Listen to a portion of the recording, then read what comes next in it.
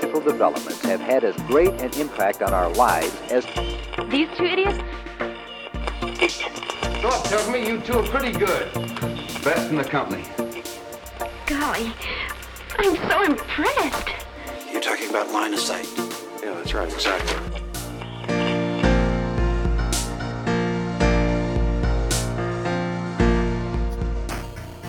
Welcome to Line of Sight.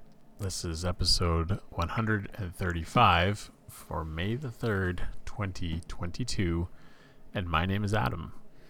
And my name is Nathan. This week, we will discuss all of the things that we watched in April. It was a exciting month for oh so many reasons.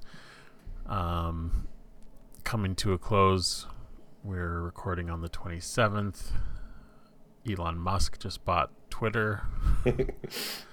I'm not on Twitter. Yeah, we have a Twitter account and I never use it. Right. It's funny. I don't know what it is about it. It's like I have never had interest in Twitter. Yeah, and it's like either. Every social media platform to me is the same. So when people are like, oh, you got to get on this, it's like, but why? Like, they are all the same. And it's like anything Twitter related, not anything, but a lot of things that, like, if it's like politics or even sports where it's like an announcement, it's like it comes up on my Instagram and it's just a screenshot of someone's Twitter. Yeah. And it's like, great, now I know. Yeah. Like, they're all the same. They're all reporting the same thing. I guess there's some people that exclusively use some things. You can have them automatically share between, and I guess like Instagram and Facebook are now, they're the same company. Right. So they're pretty seamlessly integrated.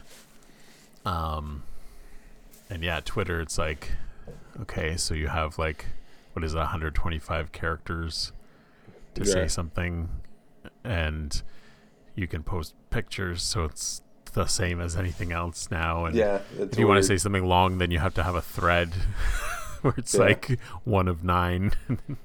Yeah, I know. I know that I always think that I waste too much time on the social media that I have. So it's like, I don't need another one. Yeah. And it is a cesspool of arguing about stuff or whatever. And it's like, I love arguing, but I'd rather argue like how we argue about movies. Like, it takes so long to type out all your thoughts and like respond to a person's point and all this crap. It's just like, and I'm not changing anyone's mind. No. So, whatever. But, yeah, crazy times, fun times. That's all good. Yeah, fun times. You saw our friend Steve. Yeah. Took a little road trip. Yeah, and that was good. Went through Oshawa and hit a store in the Oshawa Mall. I don't know what it's called. Called Now and Then, or Then and Now. And it's a very solid physical media store. Lots and lots of vinyl, like tons. More vinyl than vinyl stores. Like, it is just covered in vinyl, some used, but mostly brand new. And they had a cool section where it's like re-releases. Yeah. So like famous re-releases type of thing, or popular ones. So like Thriller and I don't know, some Fleetwood Mac stuff and Supertramp. It's like, I recognize all these covers. They're cool, and it's like you can now have them, but nothing really cheap as far as that goes. But I heard I don't know what stat it was, but it's saying like vinyl is still taking off. It hasn't plateaued or decreased yet. It's still coming up. So that's good. I love anything physical media going high. And then some Blu-rays and DVDs. So it was good. I didn't get much at all. We weren't in a rush, but I would have spent more time there. But then it's just like I didn't have anything purposeful to search for. But their organization, Adam, I won't say the worst, because I guess you could just chuck them all on the floor and that would be worse. But almost the worst I've ever seen in any physical media center. So, how should you organize? You should organize alphabetically. Maybe genre. Right. Like I used to be way back when thinking, oh no, it'd be cool to do genre. And it's like, and that's when I maybe had, I don't know, 50 DVDs. And then it's like, okay. But as soon as you increase to any substantial number, alphabetical is the only way. You were there before I was, Adam. You were right. I was wrong. There's no question about it. You got to divide by alphabetical and media. So you put Blu-rays with Blu-rays, DVDs with DVDs, TV with TV, movies with movies, as much as possible. The only exception to that I used to do, I don't do anymore, but like just all animation together, because that's a very clear line. Like besides Roger Rabbit, like everything, I feel like those things are very clear, but for the most part, the spirit of the rule, all that kind of stuff. This place, all over the place. Blu-ray and DVD mixed, which is not the end of the world because other places do that too, like Sunrise. But then separated by genre, separated by actors, separated by classical, separated by animation, separated by war, separated by horror. So it's just like, what the hell am I looking for? Like, it's just like, there's no, if I want this movie, there's no like, it will be in this section. I didn't have any list of movies to search for, so I'm sure I could ask the people working there and it would work out if they would know it if it's in their database. Yeah. But like, I'm a snob for Blu-rays. Like, I'd prefer buy Blu-ray. So it's just like, even that, just like searching through, and they had it not spine, they had it the other way, like, so like facing towards you, everything, and so then different things behind, so kind of like records. Yeah, so where if it's on the spine, it's very easy to see Blu-rays or not. Right? Yeah. Where this way, it's just like I'm digging on some stuff. Like, it wasn't that bad, but it was just like the actor stuff was weird. And where it's like, okay, John Wayne. Am I going to look for it under the actor or the Western, or just there was like a general section? It's just like no rhyme or reason with that kind of stuff. And I felt like the vinyl was that way too. But I almost bought a Disney, and it was just Disney hits, but just classical music, just instrumental. But I did not. Tons of awesome vinyl, but they're all like expensive, like $30 the minimum to $80 or higher, right? So it's like, do I really want to pay $50 for this or that?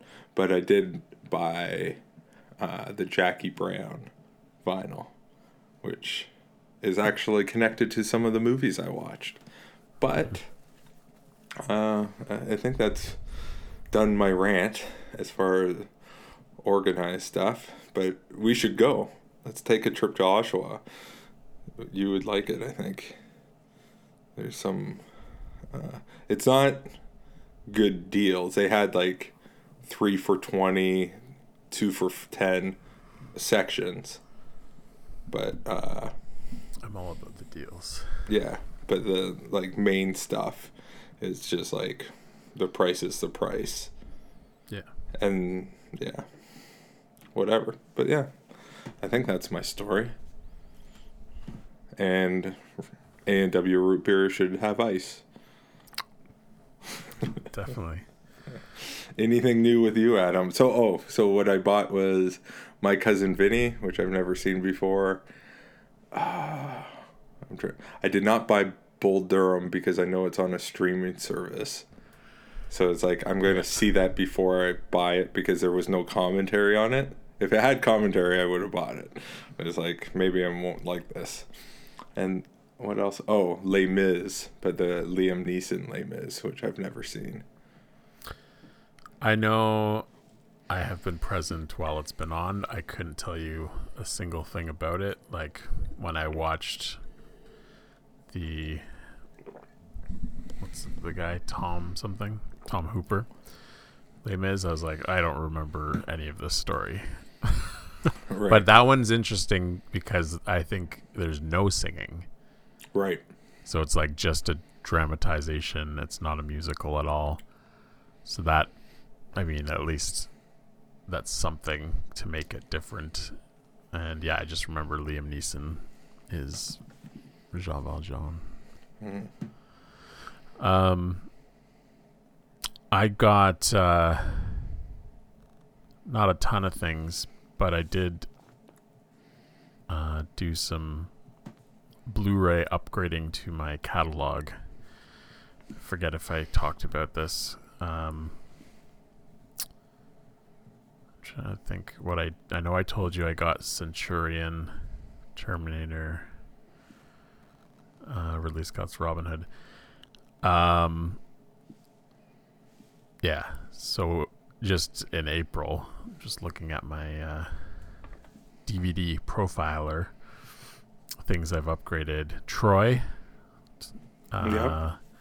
the Taken trilogy. I only had the first Taken, and I like the second one. I haven't seen the third, but I bought all 3 of those. I haven't seen the third either.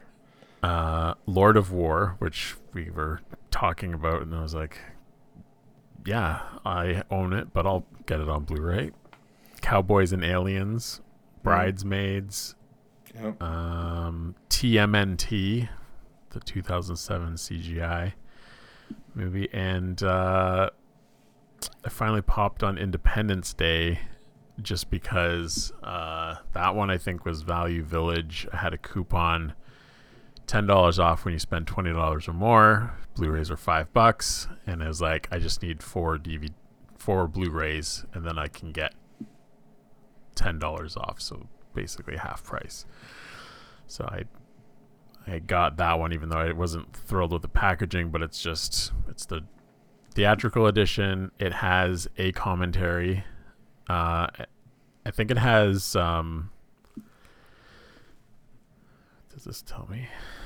No, this app doesn't say, but I know it has like a VFX commentary, and then something else where it's like select scenes with Roland Emmerich. Right. So I don't know if that is a commentary how you do it, or if it just cuts to those scenes for him to talk about them. So and then there were a few DVDs in there that I bought and new Blu-rays to me, but maybe I'll save some of those for if I watch them. But in a bizarre twist, well, not that bizarre, but not only have I been buying more movies, I've just sold a bunch. Yeah, so I've seen that, and I figured I'd wait till now to get the explanation. So Are they all doubles? They're almost, like, most of them are, like, probably some of the ones I just mentioned I've tossed in there that I just got the Blu-rays. Some I've had for a while that I never was able to sell them, posting them on Facebook, I think like $2 each. I said, and then this time I posted them at $1 each or 10 for $5 just to Right. clear them out. We're doing a bit of a purge. Those have been around forever, and right away, the standard Facebook Marketplace thing, is this available? It's like, yeah, the ad is there. It is available. I'll take it down when it's not. Like, Right. There's so many things you post and Have you seen those like video videos of people representation. driving up with trucks? It's like, is this for sale? And then just peel out. Yeah, it's like, yep. Yeah, it's. But this person did respond, and she said she'll take them all. Just over 50 DVDs for $25, and I was like, sold. Just Yeah. get them out of here. For sure. So that's nice, and yeah.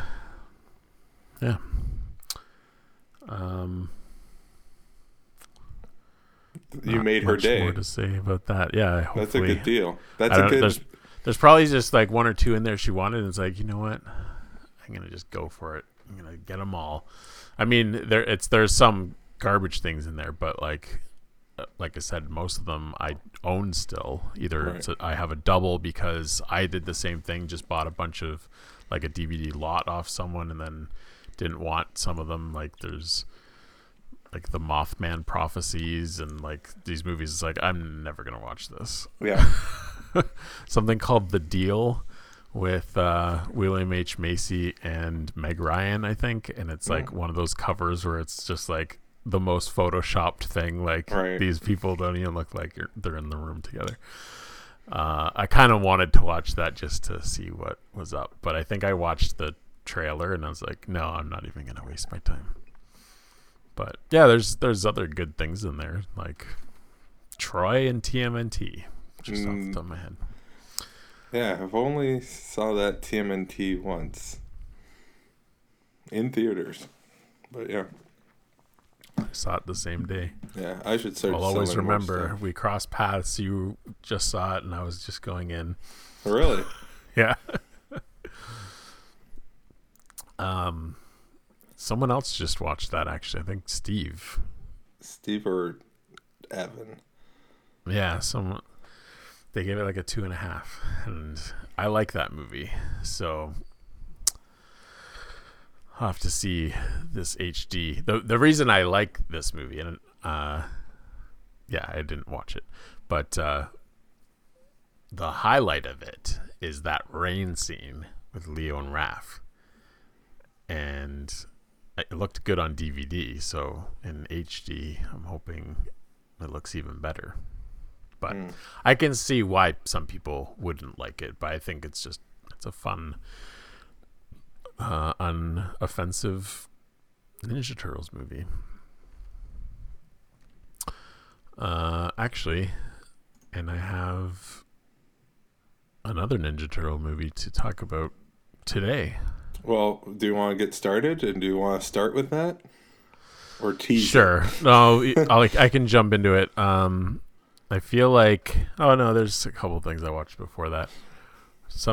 A lot of what I watched, I was just counting because I'm looking at my Letterboxd diary, and it looked like almost every day I logged something, and I'm like, how is this possible? Like, how can I Right. keep this momentum? And then there's some days I miss, but then I have 2 logged in a day. Like, I guess weekends, or if I like am finishing something I started, Yeah, and then you and start I have something. I have at least 2 more on the go right now. There you go. That's the best way. So- And then you just do a letterbox dump. Nothing's better than posting 2 or 3 things at once. Yeah, it looks awesome when you have multiple on a day. 'Cause it's like, what does this guy do with his life? I try and at least log them for the day that I finish them. I know that, like, I think, isn't Frank's rule, like, the day you watch the majority of it? But Whatever. I will just post when I'm done.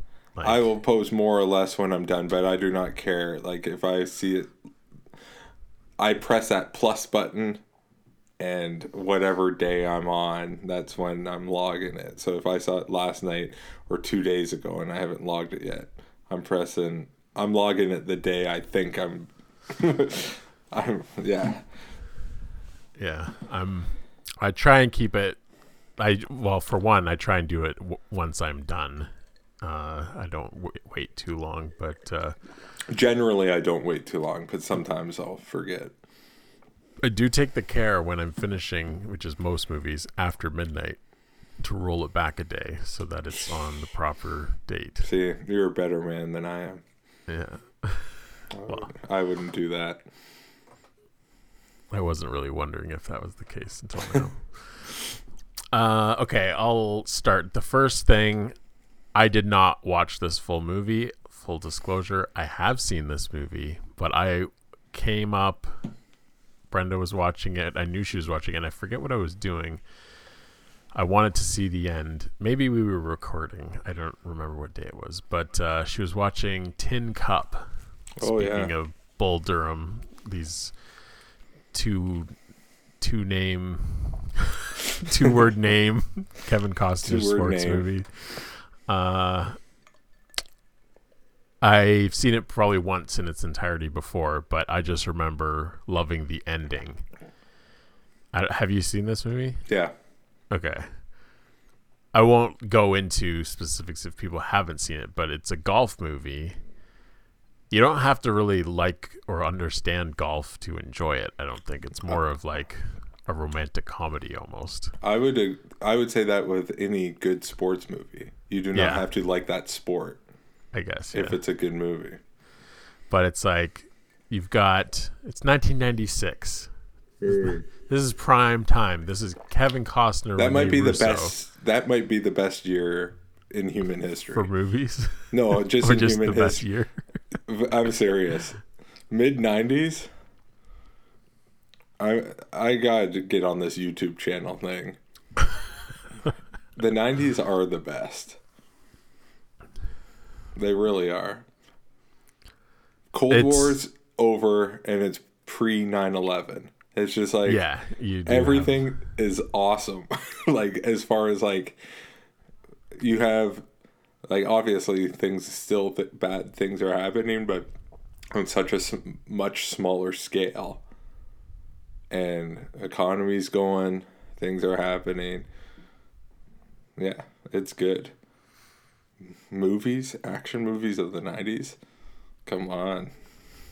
Just looking at the poster for this, like, how can you say no to Kevin Costner in a white wife beater? Some You can't. 5 o'clock shadow and Rene Rousseau looking into his eyes, lovingly touching his arm. Like, everyone's life yearns to be this photo. Yeah. Whether you're man, woman, gay, straight, this is what you want. Somewhere in this picture is what you want. Anyways, I watched the end. I got her to rewind it because I was missing the start of the scene. But basically, it's one of the best endings to a sports movie. And yeah, I don't want to like give anything away, but this type of ending is one of my favorites. It is kind of a trope. Yeah,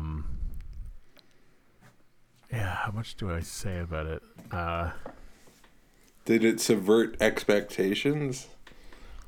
No, not even. Like I wouldn't say that. Like I think it's just, it's not like it's trying to fake you out or anything. It's just you go through a range of emotions with it, like it's very like maybe some people aren't like this, but for me it's like, yeah, that is what I would do, or I agree with what's happening here, or whatever. Like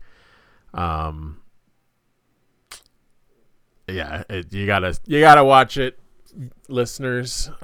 Tin Cup is just great. 90s Kevin Costner. I mean, we know Robin Hood is on my top 100. Did you have Costner movies on yours? I don't know what you would. I don't think so. Like, you didn't have like JFK or 13 Days or anything? No.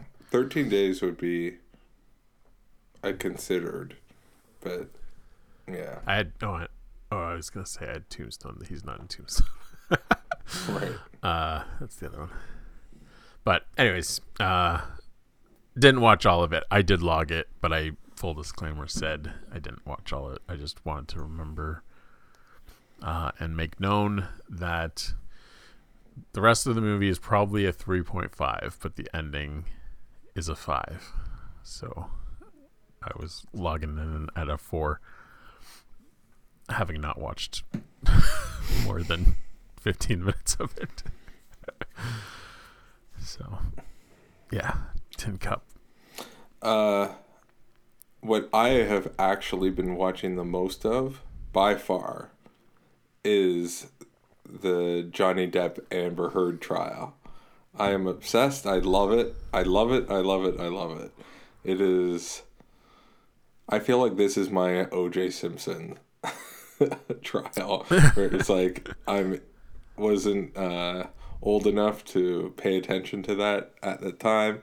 And now it's like all the little stupid details of this. And the cast of characters that they're calling to the witness stand is fantastic.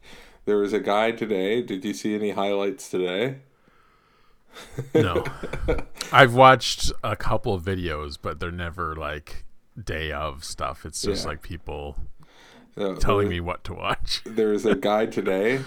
So they're doing some people on Zoom and stuff. He's in his car vaping, and when they're wrapping up the questions, he starts driving around the parking lot while he's testifying. It's awesome. This trial has it all. And I feel like I need to go through this and find all my favorite parts and put them together, because there's all these like little quips of Johnny's that are good, but then also when other people say things when they're on the stand and like getting people's reactions to them, and like they're arguing about like such minutia. Yesterday that lady was on there and they're just like arguing about these muffins, if she brought muffins to Amber Heard, and it's going on for like 20 minutes. It's like, this is the ultimate in like nothing. So the question that was asked was, because you brought muffins, you said, from your husband, right? You gave those to Ms. Heard, correct? May I clarify what occurred so that we can stop talking about the muffins? Arguing about it. I love they had their butler on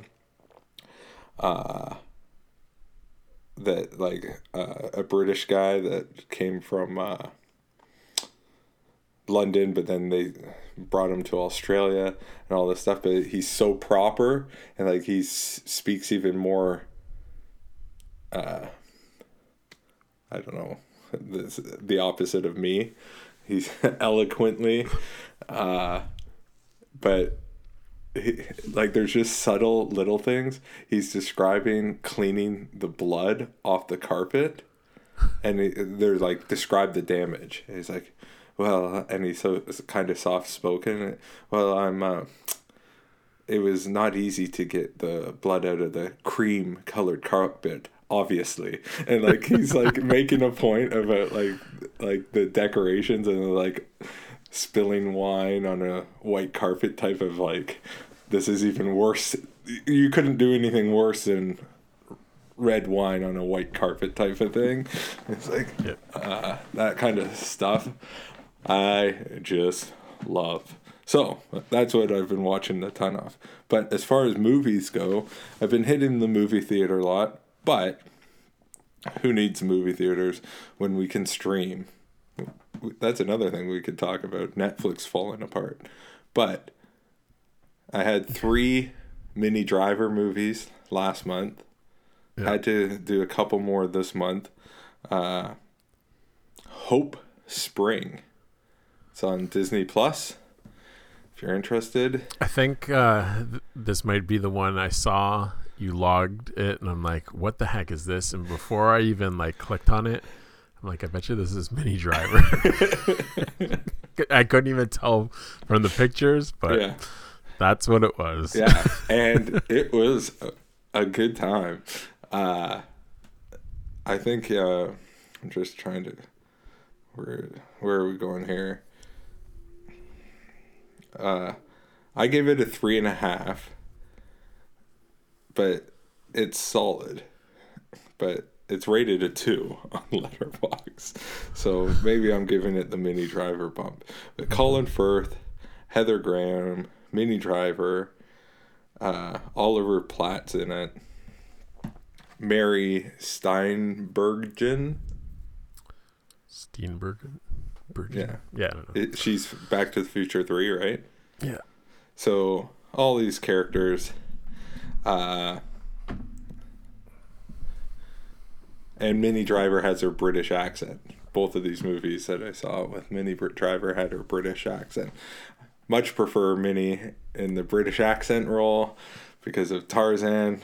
She never goes that full British, I feel. Rarely. But it was good. She's kind of the bad guy in this movie. Her and Colin Firth were engaged, and then they split, and he's takes off to America to find himself and all this stuff, and then Heather Graham gets involved in his life, and it's good, fun New England setting. Pretty good romantic comedy humor. Yeah, enjoyed it quite a bit. And then I'll just go quick because I tried to put things together. What was the other one? High Heels, Low Lives. Mm-hmm. Another Minnie Driver. I think I'm just going to watch all of them eventually. Where is this one? Also, 3.5. And it's a 2.8 on Letterboxd. But it's, they're in England in this one. What's her name? So Minnie Driver and Mary McCormack is in it. And they somehow, through few circumstances, crazy things, they overhear a bank robbery on like a radio. Like they're on the same channel as the criminals doing the bank robbery. So then they start trying to blackmail them to give them, they want some money from the bank robbery so they won't turn these criminals into the cops. And that's the story.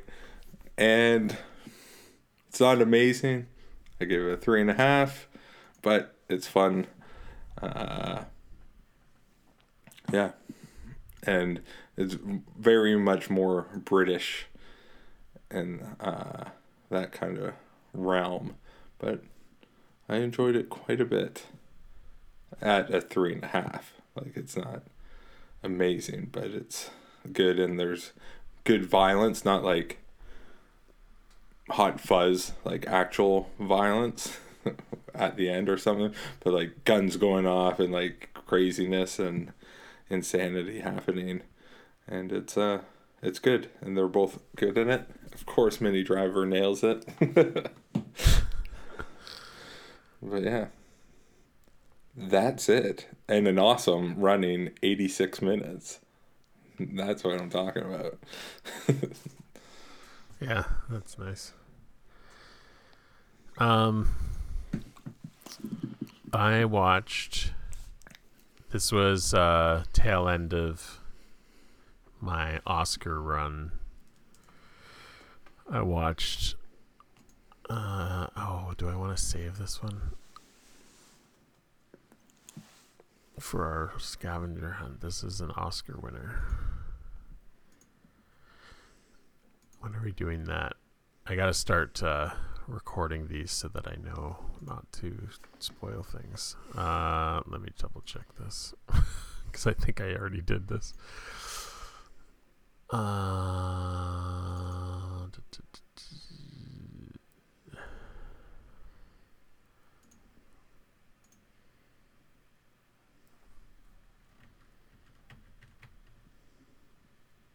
Screw it. I have plenty other Oscar winners. I watched Oscar-winning movie from 1989, Driving Miss Daisy. Okay. Never seen it before. I had bought it a while ago, and starring Morgan Freeman, Jessica Tandy, Dan Aykroyd.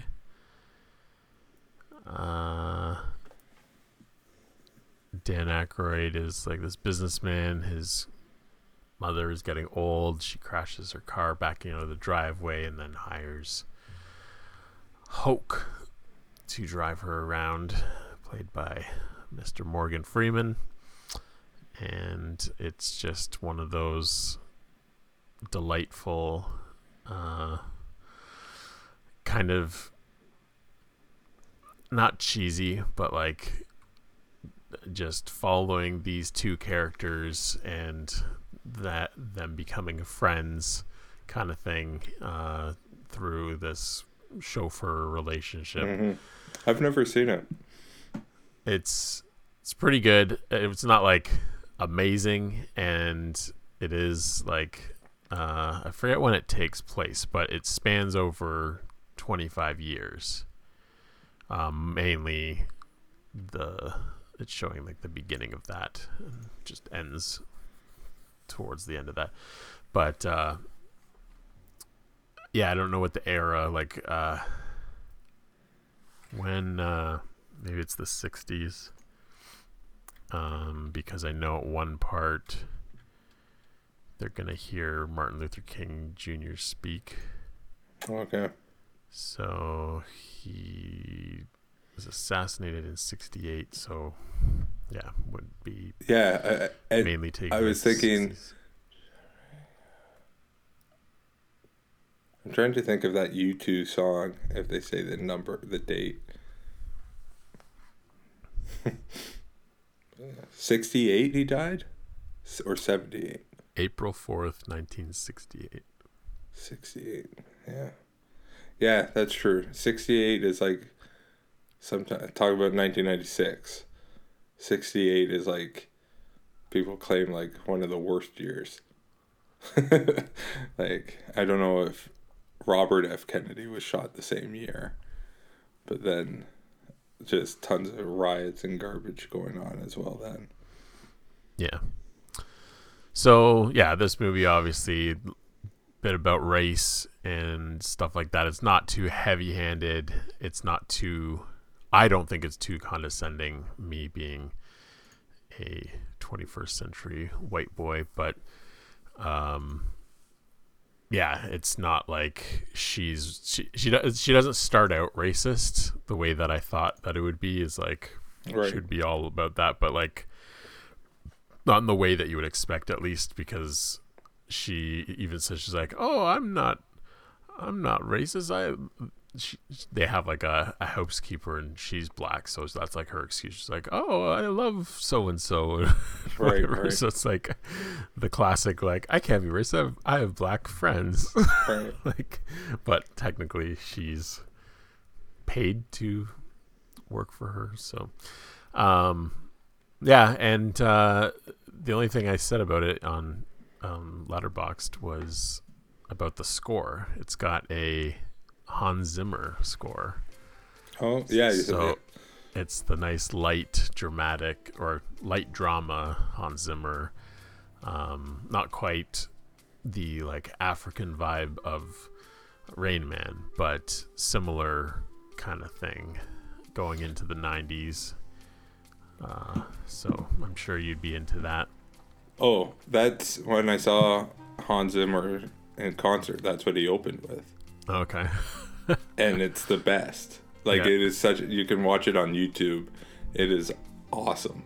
Like, that opening, because they start off with like just the piano, and then he just keeps adding different instruments into it. So it's awesome.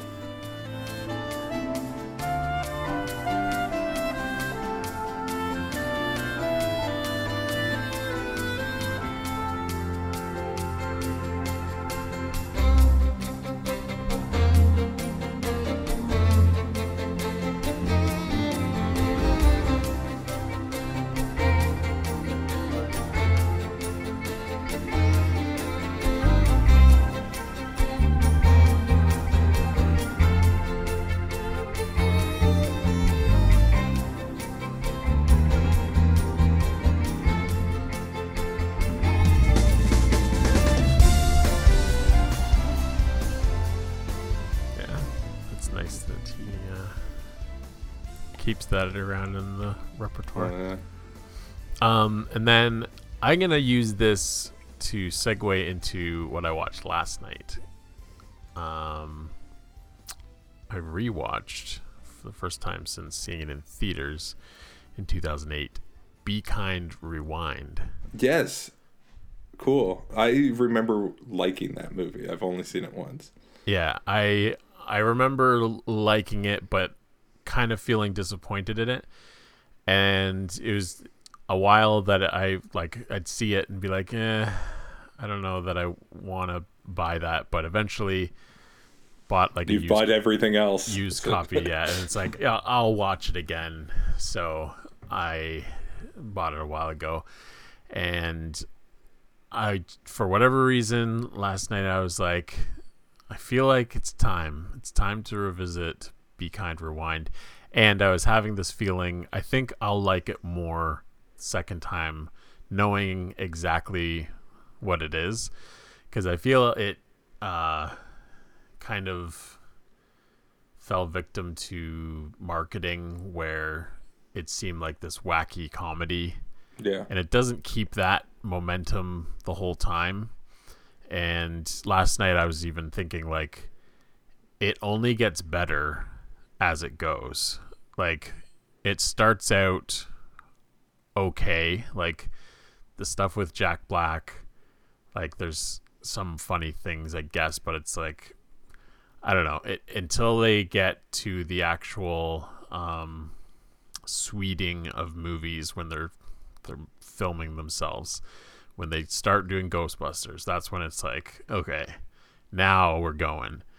And then it kind of takes a turn at some point where it's like they could just keep doing these things of like, let's just recreate beloved movies. And they don't really do that as much as what I was expecting the first time. And that's probably why I was more disappointed. But it has more like heart to it towards the end. I really like the ending, and I think it just finishes real strong with what it goes for, and it's all about like community and I don't know, it's heartwarming is the best way to say it. And yeah, like the funniest stuff I think is probably that Ghostbusters part, and there are other things, but it's like they do RoboCop, which I don't really care about, and they don't spend as much time doing the other movies. They'll do like, you see a scene that they're filming. There is one cool shot, and I'd kind of like to see how they actually did it. I'm sure it is just a real one take where it's like going through and it's showing all these different movies that they're filming in one take. Obviously, just like a real-time montage almost, where there's probably costume changes and like body doubles and stuff like that. So that part's pretty cool for all that stuff. But yeah, it's just fun. Fun and heartwarming is what I'll say. And I remember liking the Men in Black thing. Yeah, they had the cars upside down, or yeah, they're upside down. Yeah, when they start doing it, it's like, okay, what are they doing here? And then the camera flips. There's like a bunch of cars on a wheel, yeah. So it looks like they're going by. So yeah, all those little tricks, it's like that is cool. Like yeah. If you're making a movie on a budget, like that is a cool trick and it looks good. Yeah. It's directed by Michael Gondry, who did like Eternal Sunshine of the Spotless Mind. So that's that one, I was honestly thinking of that movie while you were talking about this. Well, yeah, that one long take. That's what that's where you can tell, because there's things in that movie where it's like there can't be a cut in this, and it's like flipping around to things, yeah, and like doing things real time. Eternal Spotline. Eternal Spotline is the first movie I ever saw with my wife, then girlfriend. So yeah, that's coming out on 4K this year. So might have to. I don't own it. Might have to buy that. So yeah, and then other thing about it, I probably didn't notice the first time, but Sigourney Weaver is in it. She's like a lawyer. Do you have this on Blu-ray? No, it's a DVD. Okay, but physical. But I did buy it, yes. Okay. And it clicked. It's like, oh, she's in Ghostbusters, and that's the first thing they do. Right. So that's funny. And there's a guy playing Dana, so That's fun. but yeah, I love that. That is the best part. Like all the things they're recreating, because it's like maybe not everyone knows that movie, but if you know that movie, you know it pretty well. Like it's very iconic in a lot of scenes. So it's like the things that they're doing is pretty faithful, but also it's like they're doing things from memory.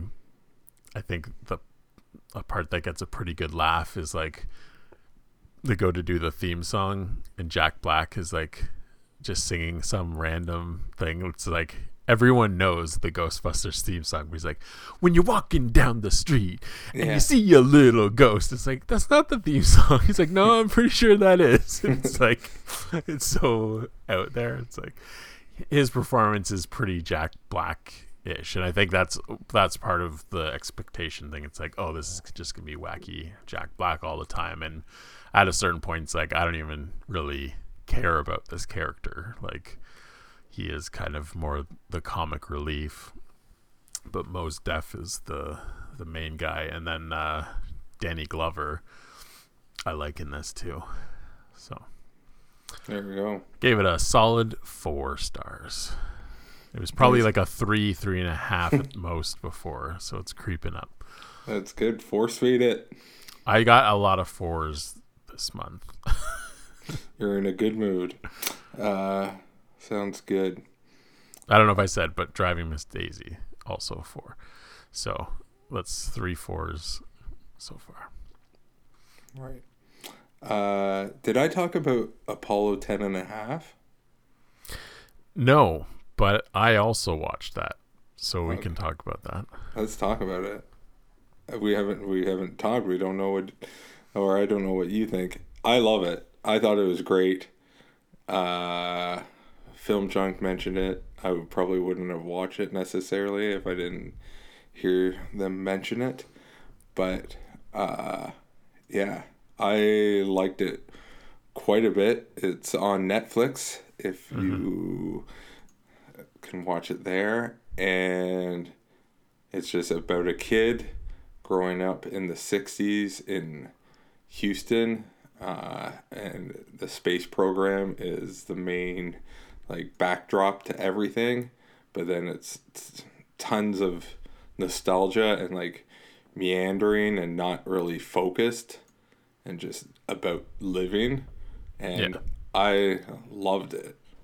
Like more and more I think about it, it's probably a 5. I gave it a 4.5, but like I loved it. Like it is so nostalgic, but like the minutia that they get into and like details where it's on like him listing off the movies or the TV shows, and it's not like 1 or 2. It just like keeps going and going. The screen. Yeah.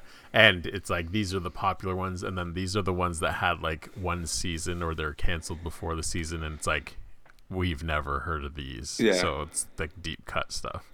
Yeah.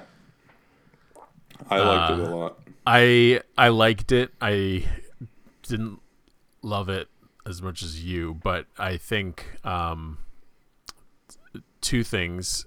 It's the best comparison I've heard is it being like a Christmas Story, where it's like older version of the kid narrating this is the way life was, but it doesn't have as much plot to it. It is just like listing things off a lot of the time, almost like this is something we did, this is something that happened, these are the like it, and it's fine. Like it's never boring, at least, but it's also not like super engaging because there isn't a real thread through the whole movie.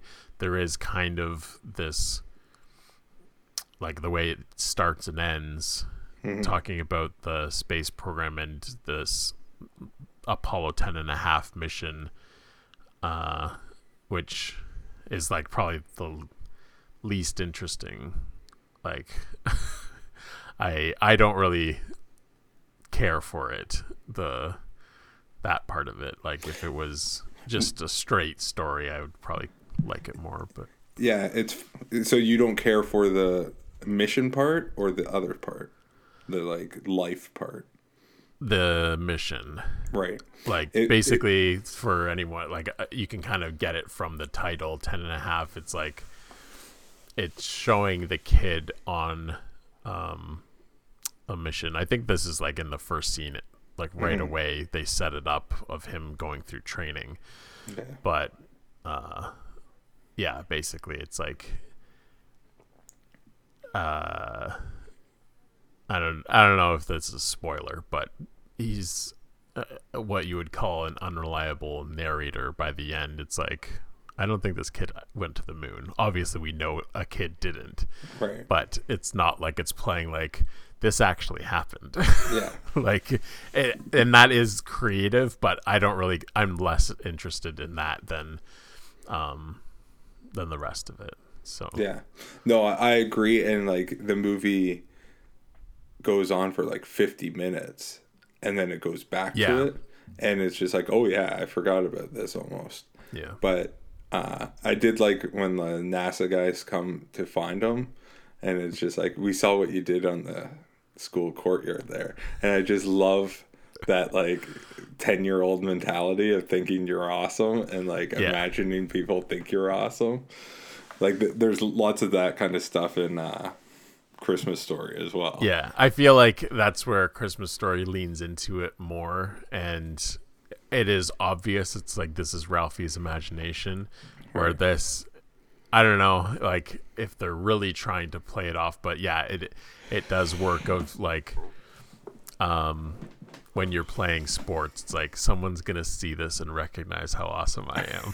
Like that's what's going on in this kid. That's what that translates to. Yeah. But other than that, like the rest of it, I mean, it kind of ties in at the end. One thing that the parents say, putting him to bed after they've watched the space mission, and it's like, okay, I get it, but it is like the least part of the movie that I care for. So yeah, I just enjoyed it, and the nostalgia, just like I didn't live in that era, but that's like just like, and the fact that it doesn't go dark or anything like bad is awesome. Yeah, there's no like villain. It's almost like a documentary. Yeah.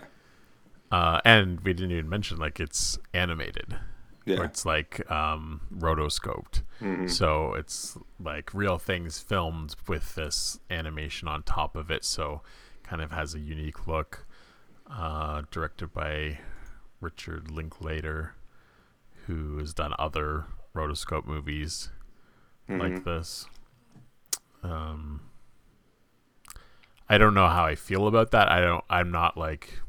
It took me a while to get into it, but then I liked it. And if I ever had a chance to do something, it would be like, I kind of would like to try it out, because it's a cool idea as well, where like, just like budget wise, where it's just like, you could just film someone in like a warehouse on a lot of these things, and then you just add the 60s aesthetic to it. Like, you don't have to decorate the apartment, or you know what I mean? Like, you do the rotoscoping, obviously, like for the human action and all that kind of stuff. But like, yeah, it's just a kind of neat little way of making a movie. Neat. It was neato, Adam. It was neato. Yeah. That's a good word. I think it's neat. You can go. Okay. So I'll say it again. I gave it a 4. The old 4. I kind of mentioned this. I won't go into it. King Richard, I mentioned on another episode just that I did watch it. And yeah, Will Smith is pretty good. I mean, I think there were other good performances. It's not like I watched this and I'm like, man, he deserves an Oscar. But I thought the movie was pretty good. Very standard, like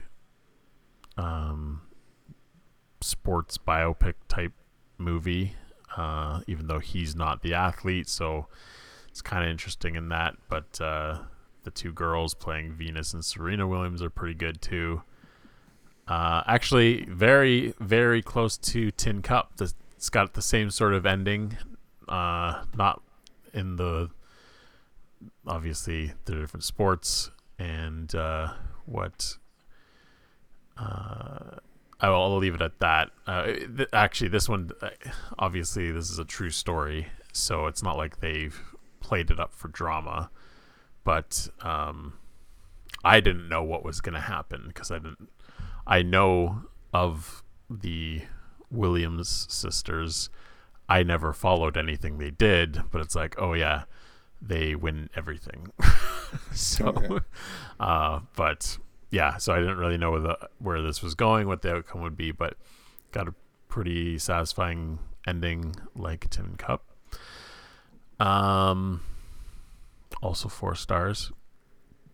And to keep that 4-star train rolling, also from 2008, same year as Be Kind Rewind, first time watch of In Bruges. Have you ever seen this? No, but I've started it and then fell asleep and then never went back to it. Yeah, it is that kind of movie where it's like, I don't know what this is. I'll put it on and I wouldn't blame you for falling asleep, but I think that was a similar thing. I was putting it on late and it's like, I'll just see what happens. But I was pretty into it. It is weird. It's different. It almost seems like cheap, like cheaply made. Right. But it's like, but these are like huge name actors. Like, I don't think it's cheap, but it's like, or maybe not a student film, but just like a very, I don't know, just inexperienced filmmaker, but not saying it's bad. Just it has that feel to it. Like maybe it is whoever the director was. Let's see, Martin McDonagh. He did 7 Psychopaths, 3 Billboards Outside Ebbing, Missouri. Okay, he did 6 Shooter. Never heard of that, but that was in 2004. So this is kind of his big break, I'm going to say, In Bruges. And it was talked about at the time, and I didn't know what it was about, really. So it's taken me this long to get to it. But basically, Colin Farrell is a hitman, I guess, assassin. And him and what's his name, buddy from Braveheart, Brendan Gleeson.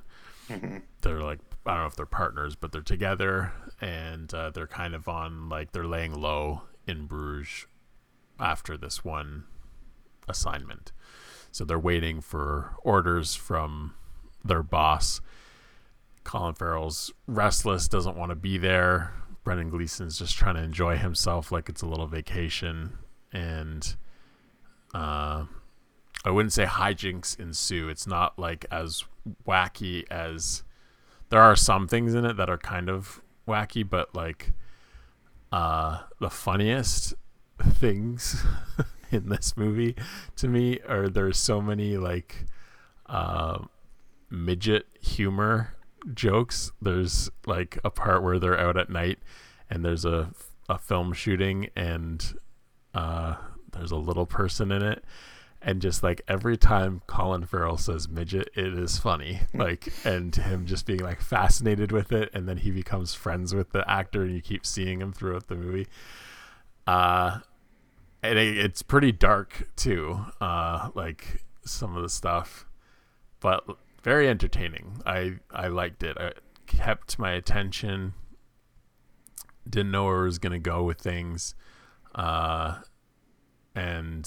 yeah, I was quite satisfied with it. It wasn't like I wasn't disappointed, but I wasn't as blown away as some people made it out to be. But yeah, it was falling in line with I'm just in a 4-star mood, and that's how I felt about this one too. So I would recommend it. Nice. I should check it out.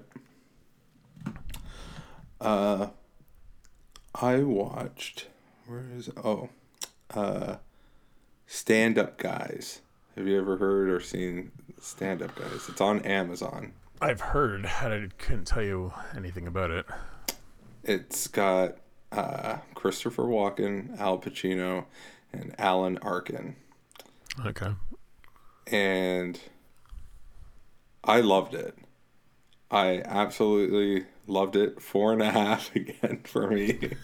I don't know what it was, but well, no, I know exactly what it is. The dynamic between the three of them, but more specifically, Walken and Al Pacino is so good, and they are, all three of them are great actors, and it's just like you're hanging out with these guys. Yeah. Al Pacino gets out of prison at the beginning of the movie. Christopher Walken's there to pick him up. He killed someone, so he's been in prison for 28 years. So, like, but they're old friends and all this stuff.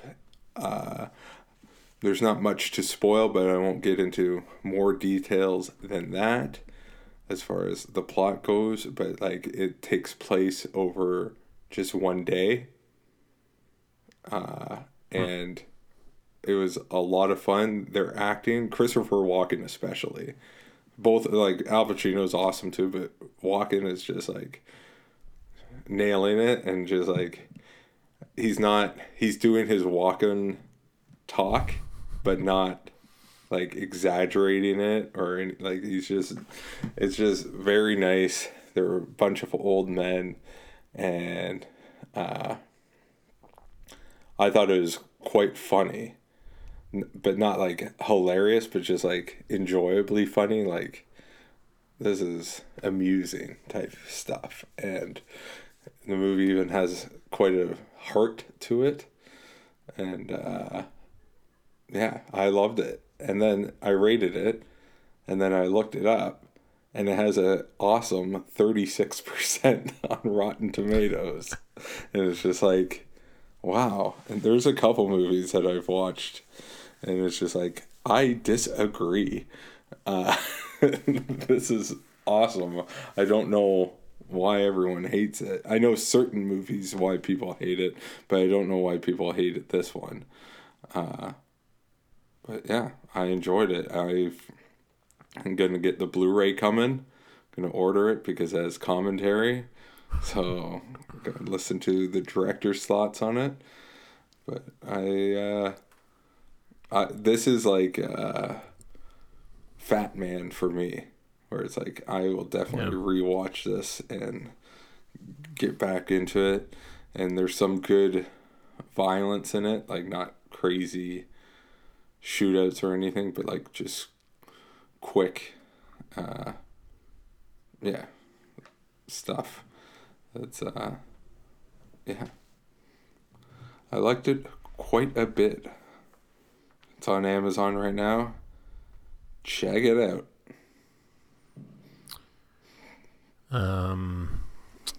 I've got 2 rewatches I'll mention real quick. Do you know what April 8th is? No, I know what April 5th is. April 8th is known as Rex Manning Day. Oh, Rexy, you're so sexy. For the movie Empire Records. Oh, okay. On my top 100, which when we put this on, Brenda was saying I was surprised that it's on your top 100. But watching this, it's like I do love this movie. Like I don't know why it seems odd to her that I would. I think it's like so enjoyable. All the characters, the costumes. 1995, so it's almost the best year. But like, this is one of those movies where it's very easy for me to say like they don't make them like this anymore, where it's like all the characters are like unique within the movie, where it's like, or distinct maybe is a better word. And I like I said, all the costuming I think is great, because it's just 90s kind of, not everyone's grunge, but like you've got a little bit of that, a little bit of this. I'm gonna do a little bit of this, a little bit of that. I'm gonna stay up all day. I'm gonna sleep up all night. And it's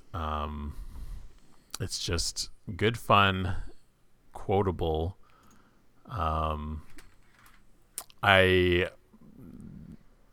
Not that I don't care for the soundtrack, that it suits the movie. I don't like listen to it on its own. There's some great tracks in it. It's just a great hangout movie. And yeah, it's a 5-banger for sure. I love it. And then the fact that it's Rex Manning Day, so the central thing in the movie is this singer Rex Manning's coming to the record store, so everyone keeps saying it's Rex Manning Day. But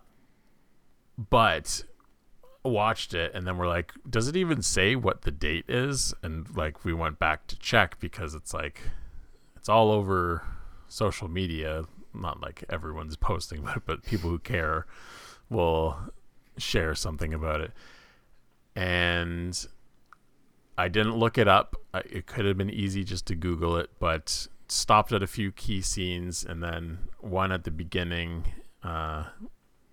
when some of the characters are going into the store, there's a poster on the front door, and paused on another angle, and it's like, looks like that could be like an April 6 or 9 or but it's like, no, I think it's 8. I think the world is right. Anyone on Facebook that's saying it's Rex Manning Day.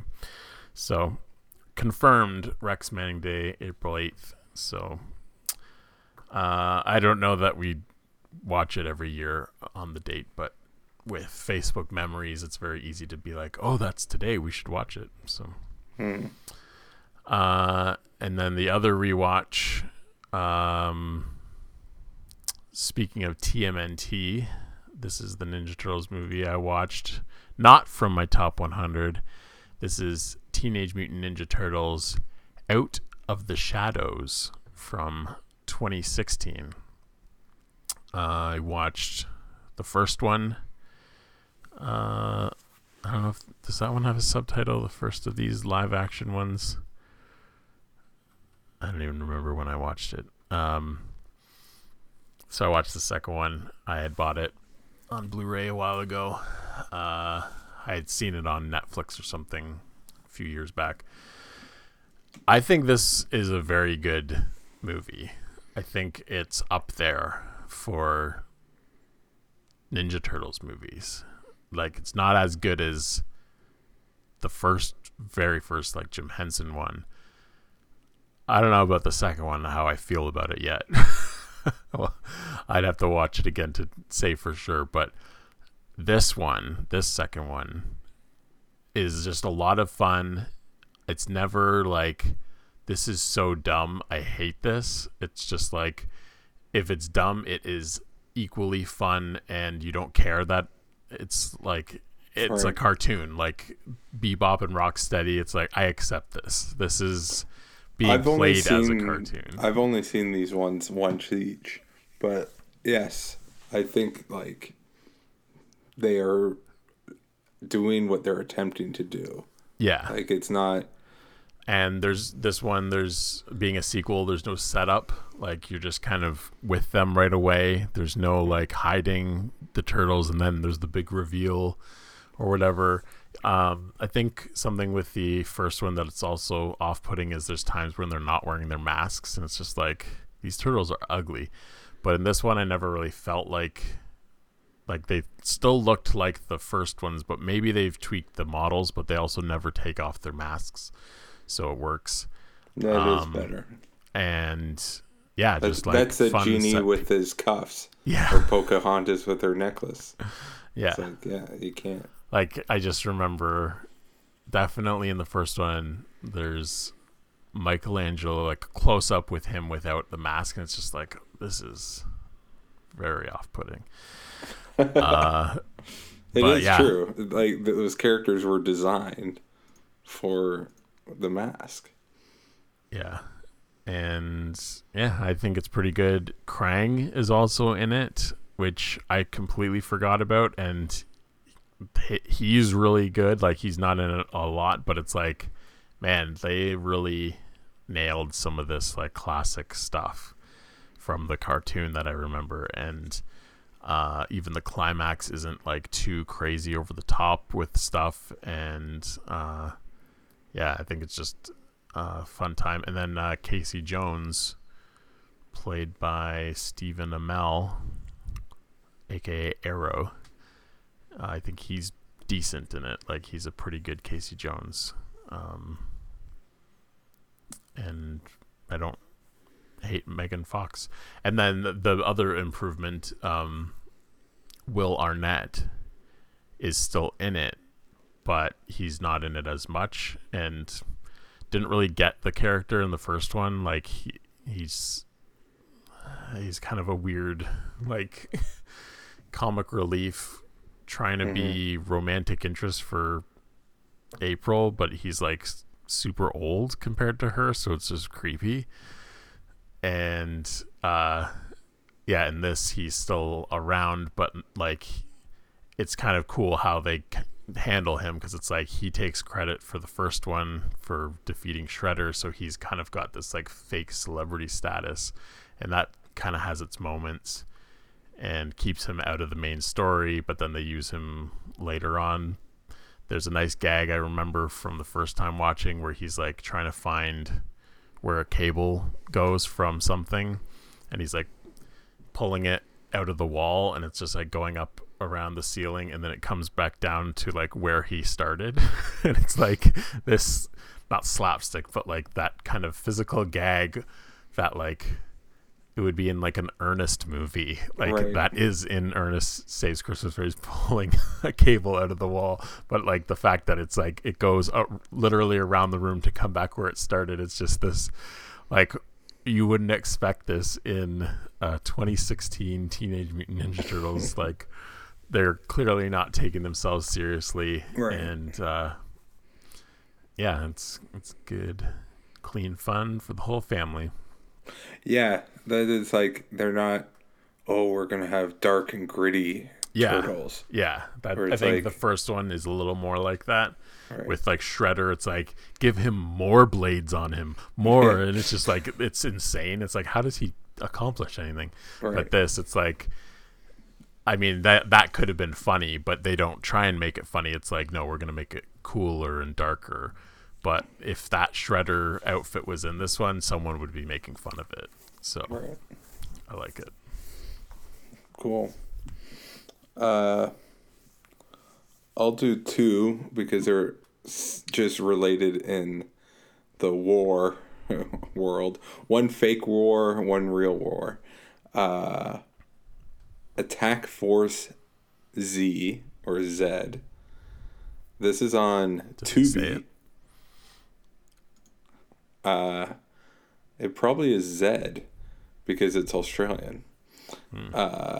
I was just going through how you can click on stuff where it's like actor and find all their stuff. I was trying to watch Ransom with Mel Gibson. Yeah. And it's like, it's on nothing, and you can't even get it on iTunes. I forget if I got that one. I feel like I've been looking for it. Yeah, so I ordered it on. This is why you have physical media. Yeah, for Ransom and a few other movies, like Prairie Home Companion, where it's like it's not streaming, and I'm sure it's digital somewhere, but most of my digital's just iTunes stuff. Where, yeah, so whatever. But this is on Tubi. Has a very young Mel Gibson and a very young Sam Neill, and it's like, here we go. I'll check this out. Very Australian. Yes. So it's a World War II Australian Army, and it's like special forces, and they're just like movie opens, and these guys are out off this island, and they come out of a sub, set up these cool kayaks, get on the kayaks, the sub goes down, and then they go to the island, so it's all secret and whatnot. And then their mission is to get this deserter, Japanese deserter, out of there, and to rescue him, to bring him back to be interrogated or whatever, right? Help them, the Allies out, and they're on a Chinese island though. So World War II, Japanese deserter, Japanese army, Australians, but Chinese island. And it's not amazing by any stretch, but it's good, like man on a mission. Sam Neill and Mel Gibson are solid in it. And yeah, it was enjoyable. No, it's not like, yeah, right home awesome, but it was solid. It's not it's a perfect little like World War II movie, right? Then I watched, for Fake War, Red Dawn, the original. I've not seen the second one. I will eventually watch it now. I've seen that streaming places. Yeah. But I bought Red Dawn at one of these used Blu-ray places.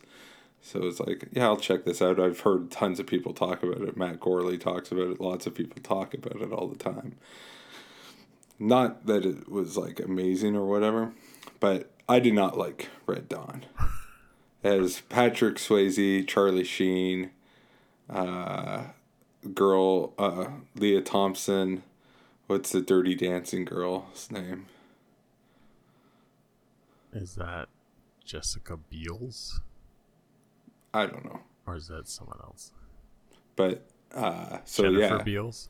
Jennifer Beals. So yeah, it's a prequel to Dirty Dancing with her and Patrick Swayze. But whatever. But it is lots of screaming at each other. Like it seems a lot of improv, or just like, here we're gonna set up the scene. You're mad at this guy, go, and just act it out. So it's like, it's almost like they pause sometimes and like are trying to think of what to say to each other. Like the dialogue is pretty brutal and all that kind of stuff, and it's not as fun as I thought it would be. Like it does take itself pretty seriously, and I guess that's not a knock on the movie, because that's what my expectation was. It doesn't mean that's what the movie should be, but it gets like really, really serious.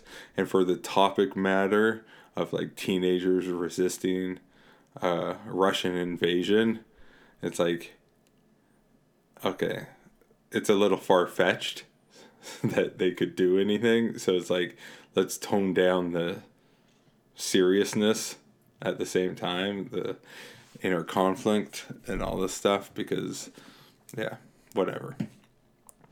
But I will say, this movie starts off, for me, at a 10 out of 5. The start is awesome. Have you seen it? No, I've only seen the remake. Okay. Can I spoil it? I don't know if it's in the remake. It's right at the beginning. Go for it. I'm sure. It's just like this country high school, right? Yeah. And that's all good. And then it reminds me not so much of our high school, it reminds me of my elementary school. We had a giant window in our grade 8 class, and you could see right to the road, but like big, nice windows. And it was at the back of the class. And so in this movie, the teacher's talking to the kids, going on about something. And then you just see guys in parachutes landing outside. And that's how it starts with like the invasion. But like that visual, I thought was awesome. Like this is going to be an amazing movie. Like it was such a cool way to start it. But then, yeah, not so much the rest of it. I gave it a 2. Ooh. Yeah, I did not care for it. It was like dumb. Like the acting's dumb. The action is like fine, but you don't like really any of the characters. Leah Thompson, I guess, I kind of like. But, yeah, I don't know. Whatever. Yeah, I don't remember much of the remake. It's I thought it was fine. But yeah, pretty like it. forgettable. Looking it up, it has a 48 on Rotten Tomatoes. Like it's not like this thing's like it's more like a cult or like a famous movie. Yeah, but not that it's story by Kevin Reynolds. Is that the Kevin Costner buddy? Yeah. Could be. I think so. The premise is not the worst thing in the world, but... Yeah, it is interesting. I mean, I see why they remade it, especially with, like, the Modern Warfare video games, like, with the U.S. being invaded. It's like, yeah. that's a cool concept, and... Yeah. Like doing things in suburbs and whatnot. Yeah. Like it's different, but yeah. Yeah. I hadn't seen that one. Do I have anything like that? Not really. Something else that was a rewatch, I kind of mentioned on another show, The Last Airbender. Yeah. By M. Night Shyamalan, I think is not as bad as everyone makes it out to be. I saw it in theaters. I want to watch it. I think it's fine. I probably give it a bit of a bump for that, but also just the way that I rate movies, it's like this is a completely fine movie. And I like the source material. First time I saw it, I hadn't seen the show, but now I have, so it's like, yeah, I can see why people would be pissed off about this because it's not exactly the same as it, but it's like for what they accomplish in it, it's pretty good. Like I think it shows that he actually did like the show, and it's one of those things where it's like you got to fit a whole season into one movie, and it's like, yeah, I think the script, at least the adaptation of it, is pretty good. The dialogue isn't great sometimes, but there's only a couple actors that it's like, this is a bad choice. Like the one female lead I think sucks the most, and the rest are like okay. But yeah, like it's a cool story and it is better in the show, but like if people aren't into anime, this is a more accessible way to know what it's all about. And I think the visuals look pretty cool, and it kind of you can tell the Zack Snyder's 300 influence on it. Like it's there's at least one scene for sure, probably more than one, where it's doing the like side scroll, zoom in, zoom out, fast, slow, like doing like that whole thing. So it looks like Kids 300. But yeah, the concept's cool. It's like people that can control elements. It's like the Force, but there's water, air, earth, and fire. So you mainly see fire and water benders, but then the original show is called Avatar: The Last Airbender, and the concept is the Avatar can control all 4 elements, and when it dies, it's reincarnated in the next tribe in the cycle. So this is the main story. It's I like the concept. So the Fire Nation wants to control everything, so they wipe out all the air nomads because they know the Avatar is going to be an air bender, and then the Avatar survives, and it's like 100 years later or whatever that they find him, and so that's cool. Cool concept. The main thing that's weird about it is the change of nationalities. Like in a cartoon, it's kind of hard to tell what people are, but like when you have certain names and the way they're drawn, like the Fire Nation is very Asian, like very Chinese, I guess. But in this, they're all like West Asia, or I don't know what you would call it, but like the main guy, Prince Zuko, is Slumdog Millionaire, so like kind of Indian flavor for this nation. And it's like, okay, that's weird. Some of the names don't really fit with the skin tone, but sure. And then like some of the water tribe, I don't know what they're supposed to be in the show because they're kind of darker skin, but they still look like white. So but in this, it's like most of the tribe looks like they're Eskimo because they're in like the North and South Poles. And then the 2 main leads, it's like they're so white. So it's like you couldn't even just make everyone white. But yeah, it's just little things like that where it's like things aren't exactly the same, and it is condensed into like an hour and a half. Like it's a very short movie. For basically they take like 4 or 5 of the main of the like episodes from the season and make it into one story, and it's like I think they did a pretty good job. So visuals are good, acting's not great, story is good, but it's got what's the average rating on Letterboxd? Was like, I know it was mainly half-star reviews, and it's like there's no way this is a half-star movie. Like that's just people hating it. So it's got a 1.1. I gave it a 3-star because it's like this is completely adequate and enjoyable at times. So maybe it's more of a 2.5, but I have a like for it. So yeah, I don't get it being hated that much. It's just people defaulting to I hate this, so it's got to have the lowest score. That's not fair. That's not fair for The Last Airbender. Okay. I want to check it out. Just trying to do things and somewhat make sense. I watched Across 110th Street.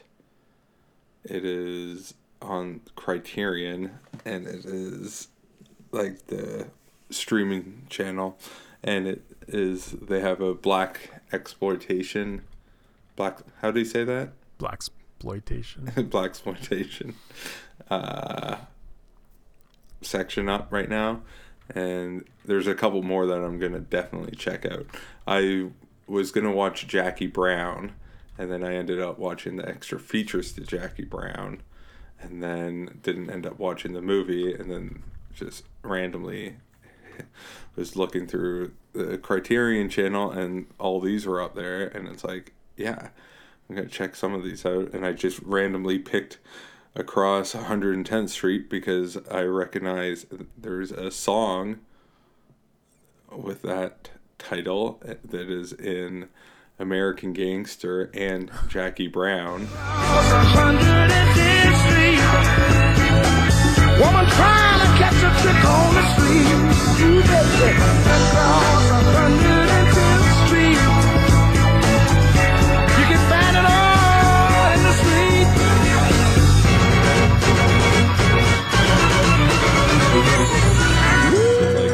I love this song, so I will pick this title of the movie.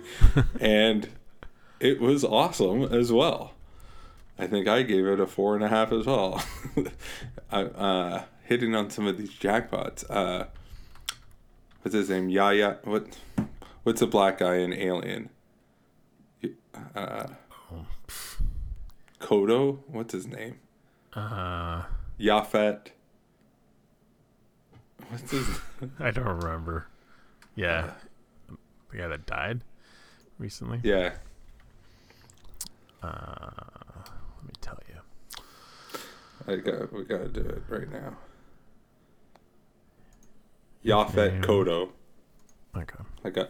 So there we go. So he's in it, and he's quite young. There's another couple guys you recognize at the very beginning. Paulie from Rocky's in it, but he's in it just for a very short period of time. But this movie, I don't know if it has been remade. It should be remade. I guess American Gangster is in that same universe. But 70s New York crime is fantastic. And there's lots of racial stuff in this. Obviously, being a black exploitation movie.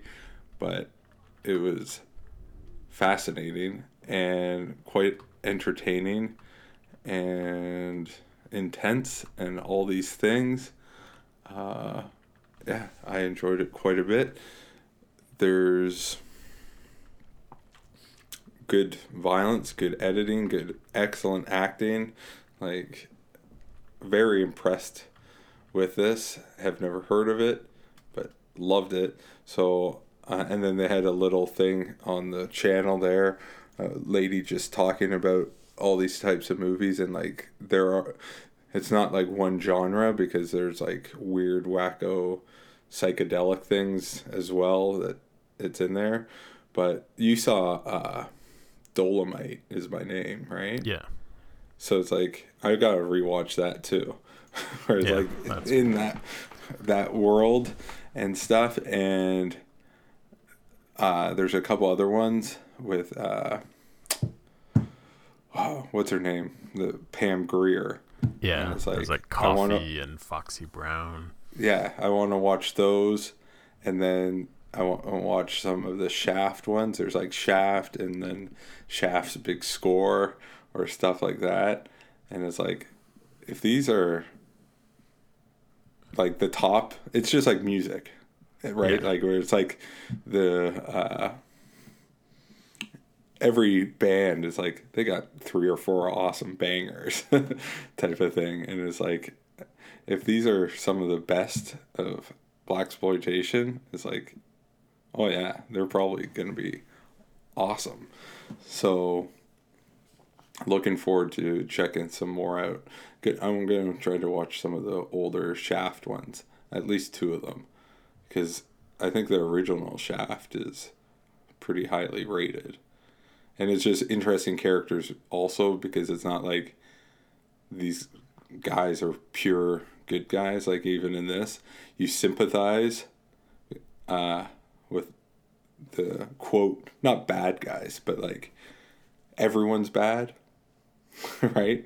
So it's just like the degree of bad, because it's like criminals killing other criminals, corrupt cops on the take, but they're are taking down the really bad guys, right? Where all this kind of stuff. So it's like no one is good, but there's degrees and all this stuff. So, and it's 1970s New York, which looks like a hellhole, which I believe it was. So yeah, I liked it quite a bit. There's a spoof kind of the genre called Black Dynamite that I remember thinking was pretty good, but it's like it's fairly recent, but made to look like it was made back then. Right. And I watched Dolomite, the actual. Oh yeah. Like original. It's something else. Like especially having I don't know that I would have enjoyed it as much as having watched Dolomite Is My Name first. Right. I mean, it's definitely one, I guess, to watch with people to laugh at because it's just so bizarre and not well made. But yeah, I haven't seen really anything else other than those. So I know that some of those Pam Grier ones are on stuff like Tubi and like the free streaming things because I'm sure there's like no ownership for them. Yeah, and then there's also one called The Original Gangsters, and all these ones like people like Pam Grier, and I don't remember the other actors' names, but there's one of these made in 1996, so kind of like how Jackie Brown is, but also like a tribute because these are like 70s, 80s, and then it's like, okay, we're gonna bring back these guys, and yeah, gotta check it out. I'm looking forward to it actually. I kind of ranted more about Airbender than I thought. I have another one like that.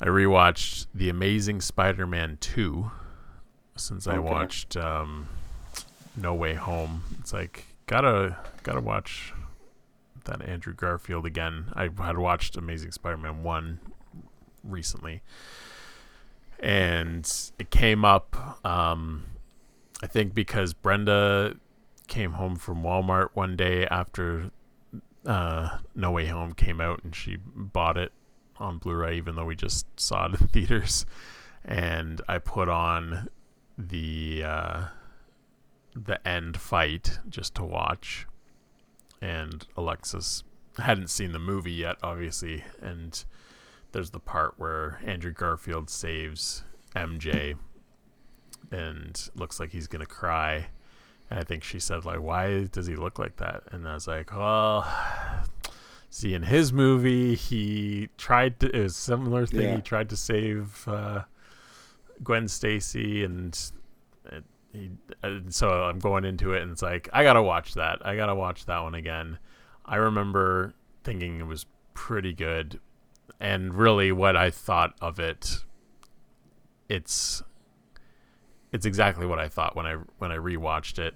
In fact, it's probably like amplified everything that I like even more, but then there's the things that I dislike, and I probably hate them even more now because it's like they're so polar opposite, the stuff in this movie. So I gave it right down the middle a 2.5 because it's like Airbender does not piss me off. This movie, there are things that's just like, this is so bad and so dumb, and yet it's like Andrew Garfield and Emma Stone are awesome in it, and like I think he is a very good Spider-Man. I think it's one of my favorite suits of any Spider-Man. There's the music in it is like hit and miss. There's some pretty good like hero music, but the electro music, the music for Jamie Foxx's character, I didn't watch the bonus features this time, but I remember one time I was watching it and they're like, oh yeah, there's this classical piece that we took and we thought this would fit really well with Electro, so I don't remember what it is, but it's like this music sucks for this movie. Like the music on its own, I'm sure is fine, but it's so not fitting with the movie and sounds so goofy, and the character is so goofy, both in his pre-Electro and like becoming Electro. It's like No Way Home took that character and made him not only bearable but like enjoyable and like good to watch. But in this, it's just like I don't want to see him on the screen ever. Like it's so ugly and just a dumb comic book movie character, and it's like this is why comic book movies have a bad name. It's because of friggin' Sony, and they're trying to do things on their own. They need help from Marvel. And then Green Goblin out of nowhere, like it's a little bit in there, but like it is so forced into it at the end. And Green Goblin's in it? Yeah. Except I've seen this movie. I don't know if they call him that. I have no recollection of anything. Yeah, Harry Osborn. It's like there's some genetic disease that the Osborns have. Norman Osborn dies like at the beginning, and then it's like, oh, and I started getting this disease when I was your age, so good luck with that. And then he dies, and then all of a sudden Harry starts getting these like liver spots, and then so it's like I need Spider-Man's blood and it'll heal me.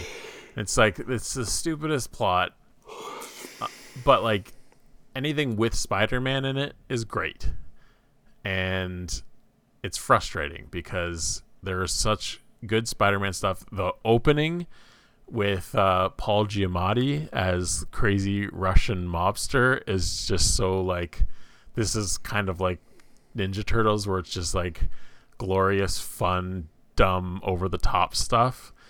And he's just like in the like Adidas tracksuit and with like tattoos and this ridiculous Russian accent, and Spider-Man's doing a car chase and some of the best web slinging scenes, him going through the city. Like that's one thing Tom Holland never gets, is like just the glorified web slinging That's scenes. true. Like that is true. I love those, and like that's the highlight of the Tobey Maguire ones, and then I think it's even better in this.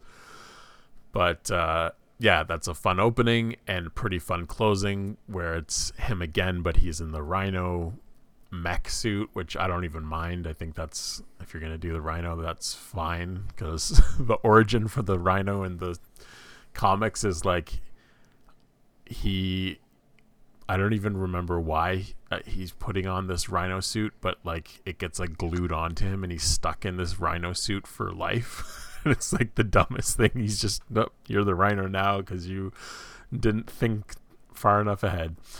But yeah, it's a short little scene, but I like the way it ends. And yeah, Gwen Stacy's death is actually pretty emotional for how much like the majority of what's surrounding it I hate about the movie. It's like you still managed to get me like tearing up for this character because they're the best parts of it. But yeah, there's so many dumb setups of like what was it? Oh yeah, there's like there's planes that are on a collision course, and it's like I guess, would this have been before? When was United 93? Like how long did they wait before doing that? I don't know. I'm sure this is probably after, but it feels like that, where it goes to like the control aircraft control kind of place, and when the power goes out and it's like, oh no, there's two planes, they're gonna run into each other if we don't get the power back on by this time or whatever. And then it's just like the stupidest little like forced in drama so that they have to get the power back on, and Spider-Man doesn't know about this is just something that's happening at the time. And it's just like dumb stuff like that. And Aunt May has to go to nursing school to make ends meet so that she can be in the hospital at the end when the power goes out, so that we're connected to it. And it's just like very lazy, very dumb. So it's frustrating because it's like I like things in it, but I can't really like the movie as a whole. So that's my Amazing Spider-Man 2 rant. That is quite the rant. Sony. Sony.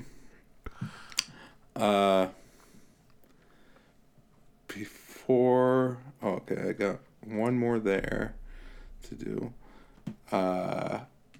This is deep into the episode, so no one will hear it, so that's fine. As far as other people, but we were mentioning that I watched Air Force One with Steve. Yeah. Maybe I shouldn't log it because God bless him, not Steve, but Aaron had motion smoothing on his TV. So does that even count as a watch? It's not a rewatch. It's the first time. It's a first time watch. Yeah. It's like at first, because how that movie starts, it's just the just blue credits on black background. And so like I'm not thinking this at all. And then it starts with parachutes, right? In the distance. So it was like, yeah, this looks normal. Not even thinking of it. And then it's like, what's wrong? What's going on? And I just let it go for like 5 minutes to make sure I'm not crazy. And then it's like, oh boy, this is motion smoothing. It's like, and we didn't shut it off. He's like, oh, does it bother you? It's like, yes, it bothers me. It's insane. It's like, and it's like a nice TV. I don't know what people are doing, Adam. I can't even imagine the percentage of TVs out there with motion smoothing on right now. It's a disaster.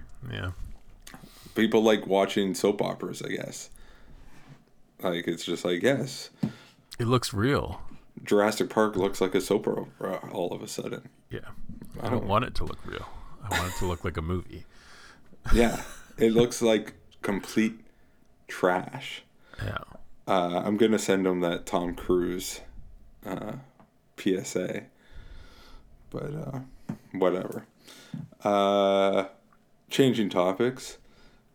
I watched The Jericho Mile. I bought this a long time ago. Not that long ago, but a couple years ago. Michael Mann, one of his first directorial, I don't know if it's a debut, but one of his first. And I'm 99% positive that it's a made-for-TV movie because of the aspect ratio, and then also it feels like there's a lot of commercial breaks. How it's edited, like how it so it's like after a while it's like this must have been made for TV, but it's great. I loved it as well. It's just about, I don't know if it's Folsom Prison, but or another famous prison, but prison guy, I think it's 70s or 80s, I don't know. Maybe it's something. Jericho, or is a guy named Jericho? I don't know if that's a prison. I think it's called, I don't know why it's called Jericho. They do let him outside to train, so maybe Jericho about running around the walls, perhaps. Yeah. I don't, maybe they do mention it, I don't remember. But yeah, this guy, for their like break time or whatever, yard time, he just runs. And he's actually quite fast. So then like the warden and all this stuff, they like, it's a story about like different factions in the prison, like mostly racial and all this other stuff, were coming together or separating mostly in the movie, and fights like that, but coming together so this guy can race and be potentially not let out, like free, but like compete, because he's doing times that are like competitive with the fastest men at the time. So it's that kind of thing. It was excellent. similar vibe to parts of Shawshank, like quite a bit different, but like just because of the setting alone, you can't help it. Yeah, enjoyed it quite a bit.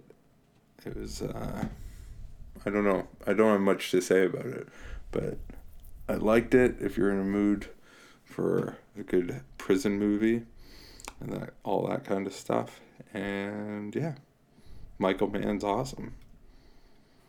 Mm-hmm.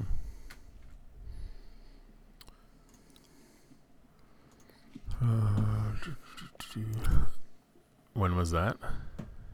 When did I watch it? When it come out?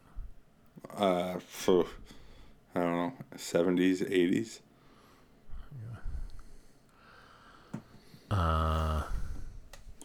My next one is from 1980. This is something I bought fairly recently, so pretty quick turnaround for watching it. Never seen before by mine eyes, but it is a classic to some. I think it's an okay movie. Caddyshack. Okay, yeah. Speaking of golf movies, second golf movie. This is a definite golf movie. Not that Tin Cup's not, but I thought this was pretty funny. I laughed a lot more than other things of this time. It was way better than Meatballs in the comedy department, and I mean, Bill Murray's in this, but like he's probably like one of the worst parts. So like I don't know what that says about the movie, where it's like I want less Bill Murray. Like this character is not funny. And then like I'm watching the bonus features, and it's like, yeah, we would just like let Bill go and like you just keep the camera on him and let him do whatever he wants. It's like this stuff is not good. Like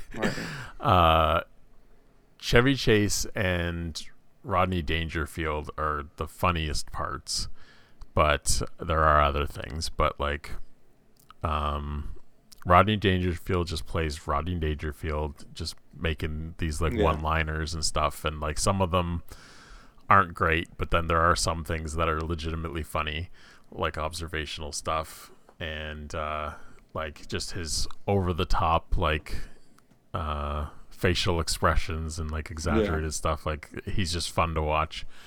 And then Chevy Chase is basically like Clark Griswold if he was cool and not a klutz. Like he just kind of talks the same way, and like even in like Christmas Vacation sometimes he's got like good lines and stuff, but like at the heart he is still a goofball. But like in this he's just kind of the cool guy, and so it's kind of fun to watch him. He's not even really the main character. Like there's the caddy that I don't even know if this guy ever went to do anything else, but you're kind of following this one caddy. And another thing in the bonus features, it's like, yeah, it was going to be more about the caddies, and it kind of like when we got these big names like those two, it's like kind of turned into something else, like following them a bit more. What's this guy? Michael O'Keefe, I think, is the main guy in it.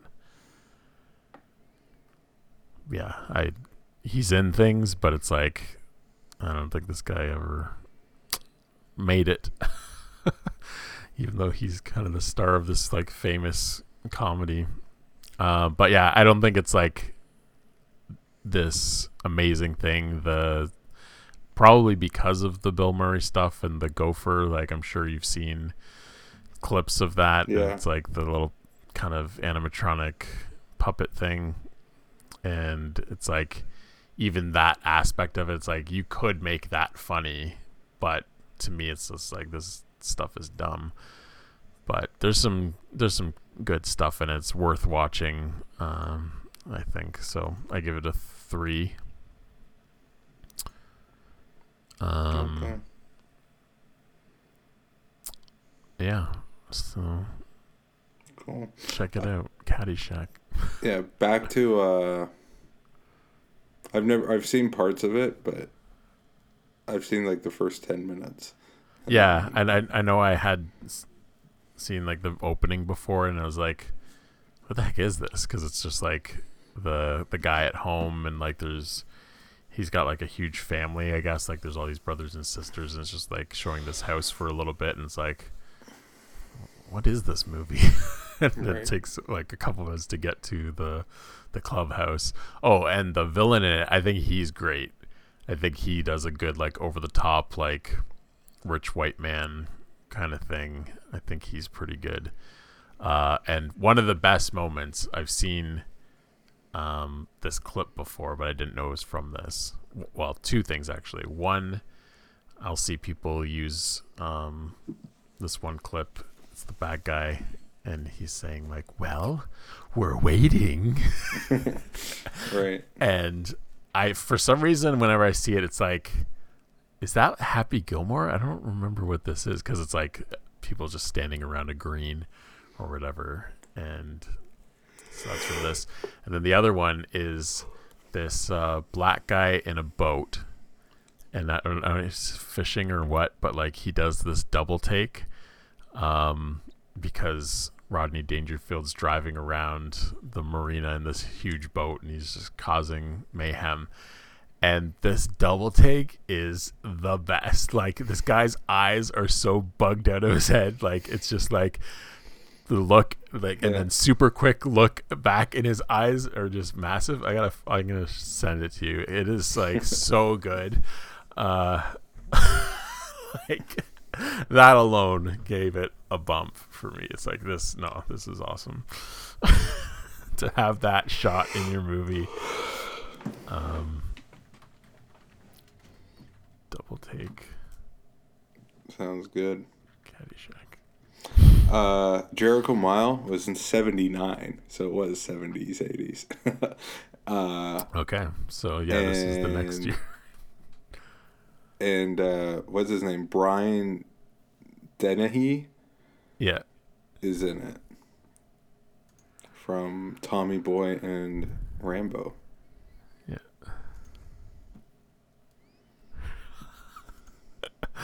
Okay, here we go. Copy link. No, I'm going to save this image.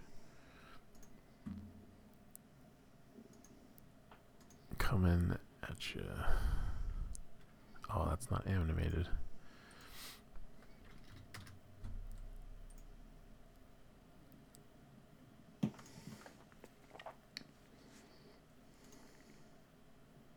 You can go. I'll get this to you. Okay. It's very important.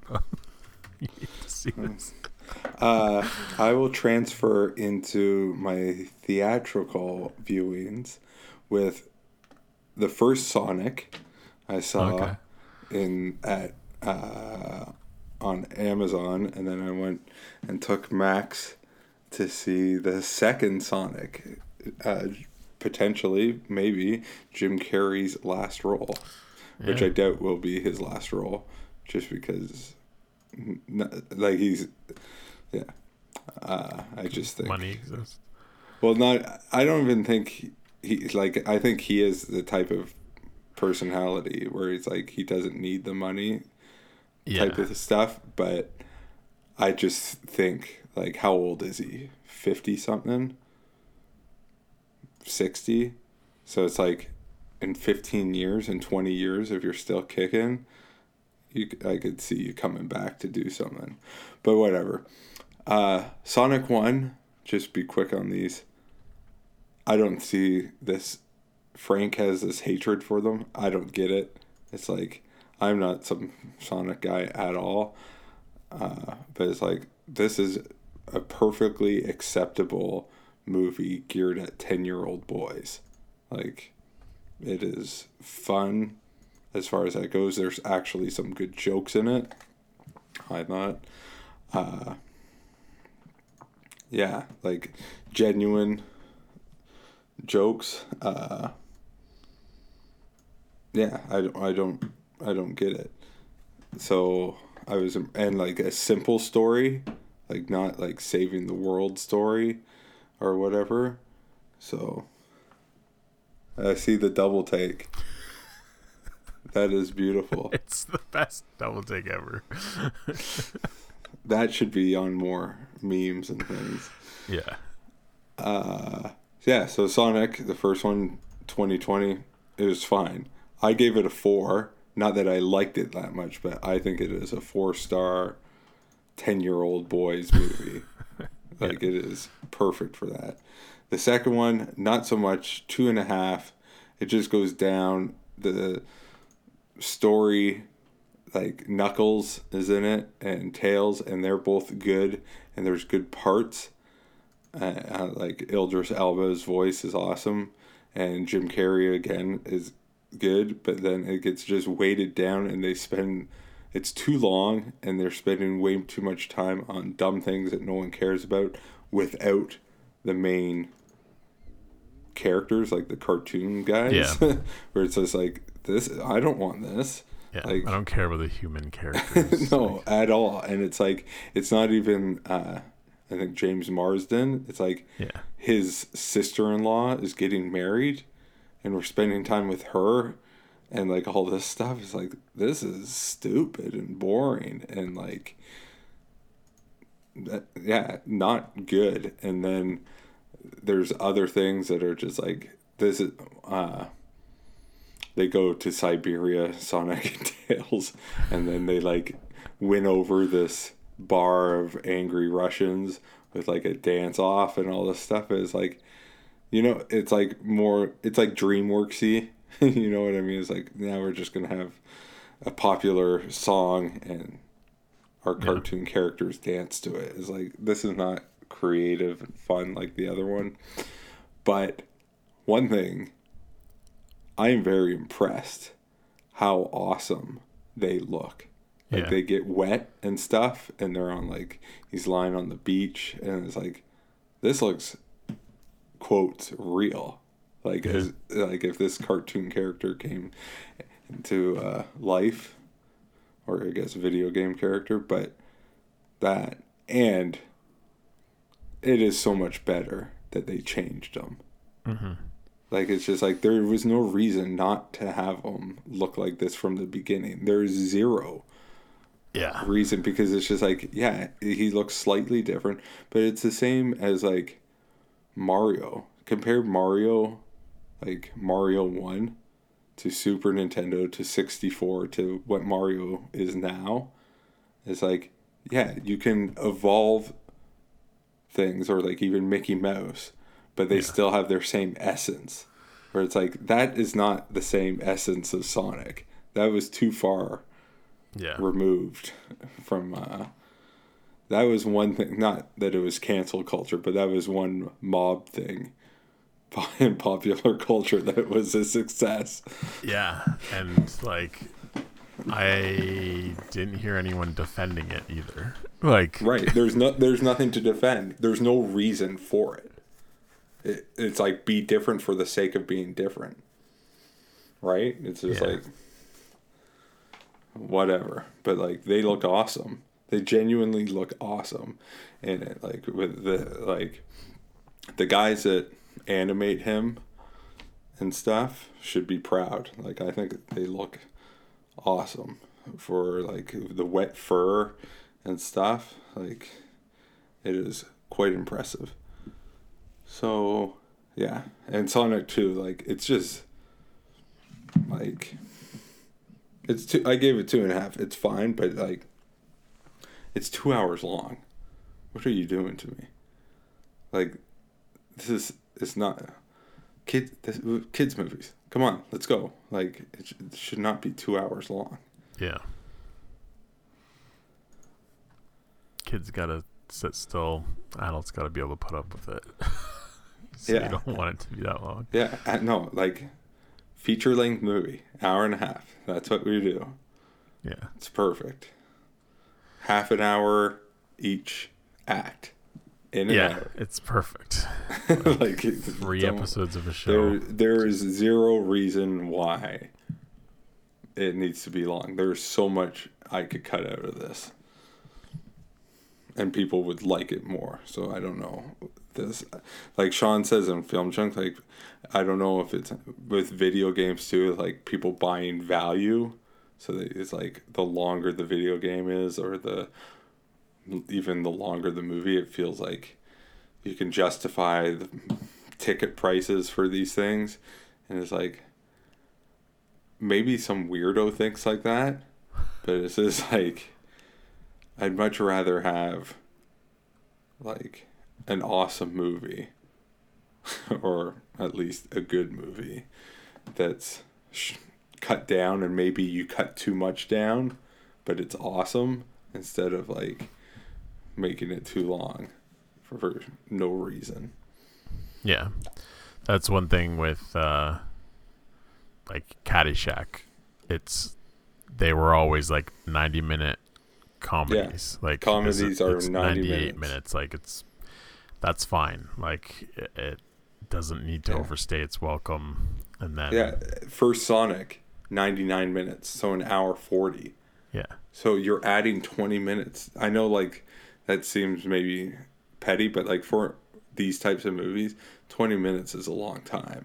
Yeah, it's like the first one was fine. You wrapped it up in 20 minutes less. You could do it again.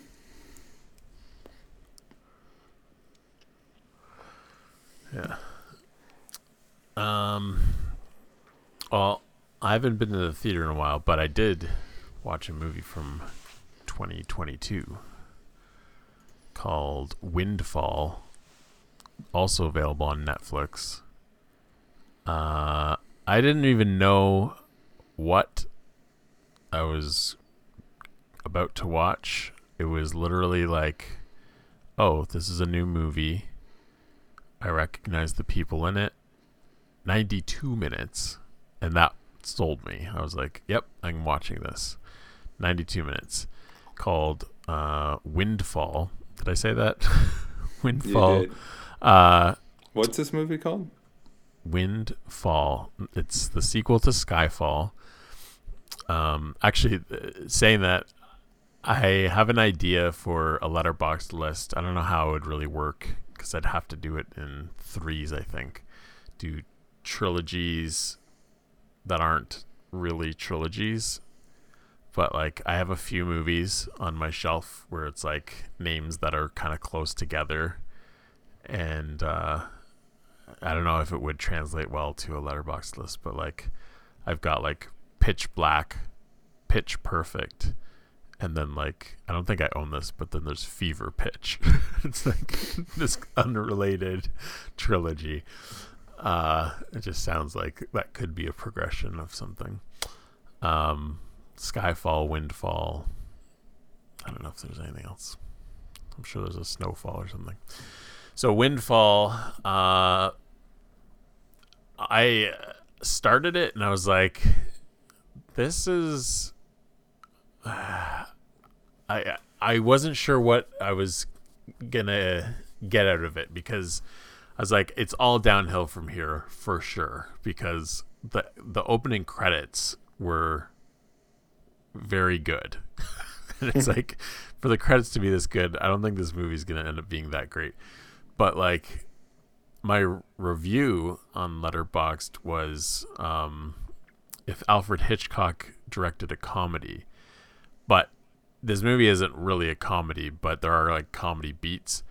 And I just say about Hitchcock because just a lot of the shots, and I'm probably wrong that this is even his style, but like a lot of shots of like something locked off, looking very like symmetrical, and then like just kind of pan to the side, and just very like smooth and deliberate, and just a lot of shots like that were pretty interesting of just like setting.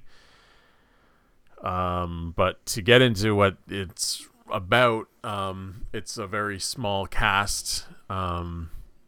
First person you see on the screen is Jason Segel, who I like from comedy things like How I Met Your Mother, Forgetting Sarah Marshall, I Love You Man. and other things, but this isn't really a comedy, like I said, so it was kind of interesting. So he's in it. He's just kind of hanging out at this house, and just from his interactions with things, you kind of get the impression that this isn't his place and he shouldn't be there. And then you hear someone pull into the driveway and keys at the door and stuff, and he's trying to hide because he's gonna get caught. Or actually, I guess stuff happens before where it really tips it off that he's not supposed to be there. But Jesse Plemons and Lily Collins come in. They're the homeowners, and basically it's this movie of like not like a kidnapping. It's unintentional. He's not there to like do this, but because they see him, he ends up like holding them hostage. And then there's this whole negotiation for him getting money. Jesse Plemons his character is the CEO, so you don't even know his name, but you just kind of gather he's kind of like an Elon Musk type person, where it's like tech guy. And then Lily Collins is like the much younger wife that like married into this kind of thing, but she wasn't his assistant. There's a whole little conversation there about like how she went from being an assistant to this big position. It's like, well, I wasn't his assistant, blah, blah. So the movie's mainly dialogue and stuff like that. It's not like terribly exciting, but it was very engaging. Like I said, pretty well shot. Towards the third act, I guess, end of the second act, there's something that happens that is like made me laugh, but like the shocked kind of laugh, like holy crap type of thing. And then it didn't like pick up more after that. I thought, oh, things are gonna get crazy, but it never really does. But still pretty enjoyable. Jesse Plemons nominated for Dog Power. Like, I was like, what the heck? This movie sucks. He sucks. But in this, it's like, yeah, he's awesome. Jesse Plemons is a good actor. Like, him in this, I think it shows off his acting chops, because he's just kind of like, he plays the part very well. The other two aren't bad. I don't think they're like amazing, but it was very enjoyable, and it was perfectly in line with my 4-star standard of the month. Nice. I watched, I'll just go through these.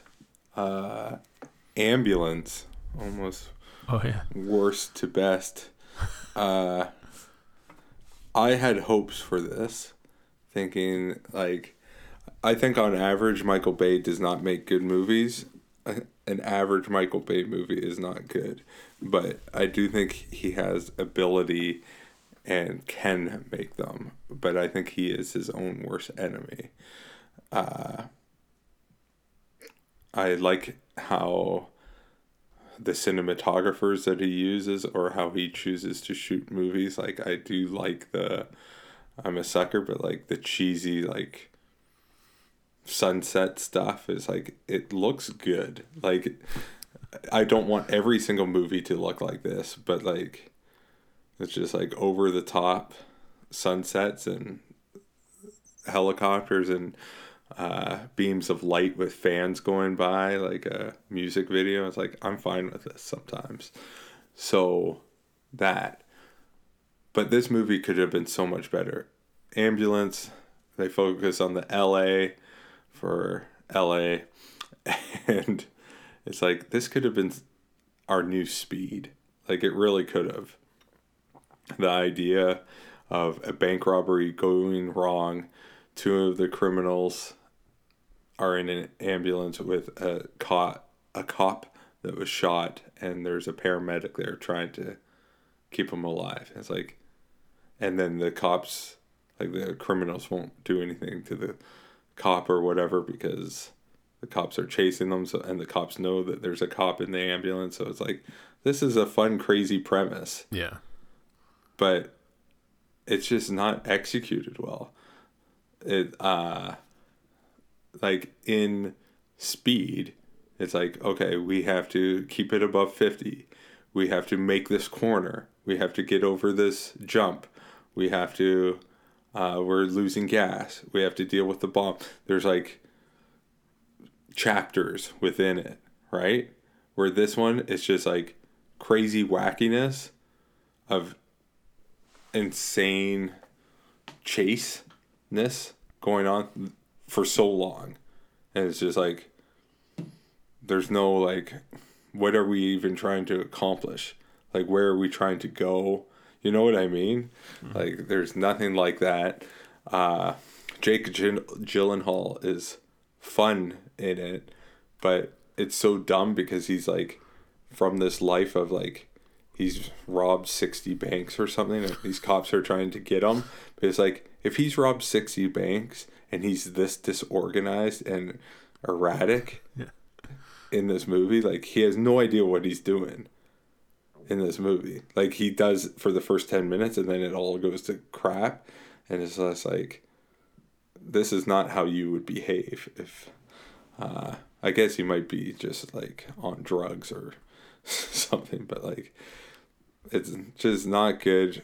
Michael Bay found a drone, I guess, so he loves the drone shots, which I don't mind. I wish he used them actually more for like a longer period of time, but there was a section where I was getting bored and I was just trying to see if any shot lasted longer than 3 seconds. And I was just 1, 2, no, 1, 2, no, 1, like it was just like boom, boom, boom. Like, I can't, you know, when you edit and you can see all your things, I can't imagine like what that looks like. Yeah. Because it's just like cut. There is not anything that's like very rarely do we get anything more than 5 seconds, I bet, in this entire movie. Like, it's a kind of ADD that way, right? Or it's like, yeah, but we need to take a breath once in a while and calm down. What's her name? The Godzilla girl. Yeah. She's good. She's actually, I think she does a very good job. I think she nails it. She does the best she can with it. My only criticism of her is, like, I don't think anyone looking like that is a paramedic. Yes. It's like, you are an actress model. That is your job. That's sexist. Yeah. You know what another sexist thing is? I'm getting a little sick and tired of seeing fat models. Because it's just like, when I buy even a pair of underwear for myself, I don't want to see a fat guy on it. I have no problem seeing a ripped man in underwear. And I want the same thing with women. It's just like, it should be the ideal. Maybe some of these images aren't achievable, and I think it is worse for women because it's like, if I see a six-pack on a guy modeling underwear, it's just like, or like Chris Hemsworth, I don't feel bad about myself. Like, maybe women feel worse in trying to achieve impossible type of stuff, but like, it's just like, yeah, I should eat less. It's like, because... when I see that, I think, yeah, I should eat less, not, someone should look like me on these posters. No, like, yeah, like for guys, it's like, oh, this guy has a six-pack. Okay, I never will. But right. Then, I don't know if it's like, for women, it's like, either. I could look like that. Right. But men are like, nah, I'm good. Right. That's the thing. I don't begrudge them either. It's like, I don't want to work that hard. Yeah. I'm very happy for you. I'd rather eat a poutine. Yeah. But whatever. That's a side thing. But this movie, saw it with Evan. Was hoping for a little bit more. Again, it's way too long. It's just like, this is an hour and a half movie, hour 40 movie. And I think it has to be over 2 hours, but yeah, whatever. So yeah, Ambulance. I do not rush out to theaters. Okay. I actually did watch something on Tubi as well. It's 136 minutes. So that's almost 220. Yeah. That's no.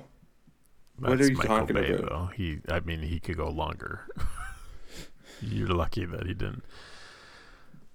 I just gotta check the speed is 116, so just under 2 hours. And people say even that subway thing at the end is kind of like an add-on. Yeah. What garbage. It makes you exhausted watching it. Yeah. Did you know that there are Tubi original movies? Yeah, because I went on there to watch whatever I watched, and I saw Tubi originals on the like banner. I was like, ooh, that seems like a hard pass. I didn't realize that until I started watching this movie, and it was kind of like I was just looking for something to put on for like literally a couple minutes just to pass time. And you would think, oh, it's not a sequel. It's a spiritual sequel to Crawl. It's called Swim. From 2021, Tubi original Swim is about, a family gets trapped in their storm-flooded vacation rental, tries to escape from a hungry shark that made its way into the house. Is this awesome? It is possibly the worst movie I've ever seen in my life. When you said Crawl, I didn't register. I thought you were saying Krull, like Krull. Yeah. That's what I thought. I wasn't thinking about the masterpiece Crawl. Yeah, this does make Crawl into a masterpiece. Like, well, comparatively. But like, you don't need to compare it. I know that there is a similar movie to this with a shark, and it's like there's a flood and they're in like a store or something, and there's a shark in the aisles. I don't know if you recall seeing like a trailer for that. So I think at first I thought maybe it was that, but oh my goodness, it is like After Effects the movie. We've got After Effects Rain, we've got After Effects Shark Fin. One of the first times you see the shark, there's like a shadow of the fin, like there's the fin out of water, and then the fin disappears, but there's like a split second where the shadow is still there even though there's no fin. It's like just like that kind of bad movie making. It's supposed to be this big heavy storm, and there's clearly no rain, and it's like a plug-in that's making it look rainy. People are dry. It's just like some of the worst stuff. And yeah, like it is so dumb. And the shark isn't big. It's not scary. It's like some little shark because it's got to be able to fit in this house, so they can't make it massive and scary.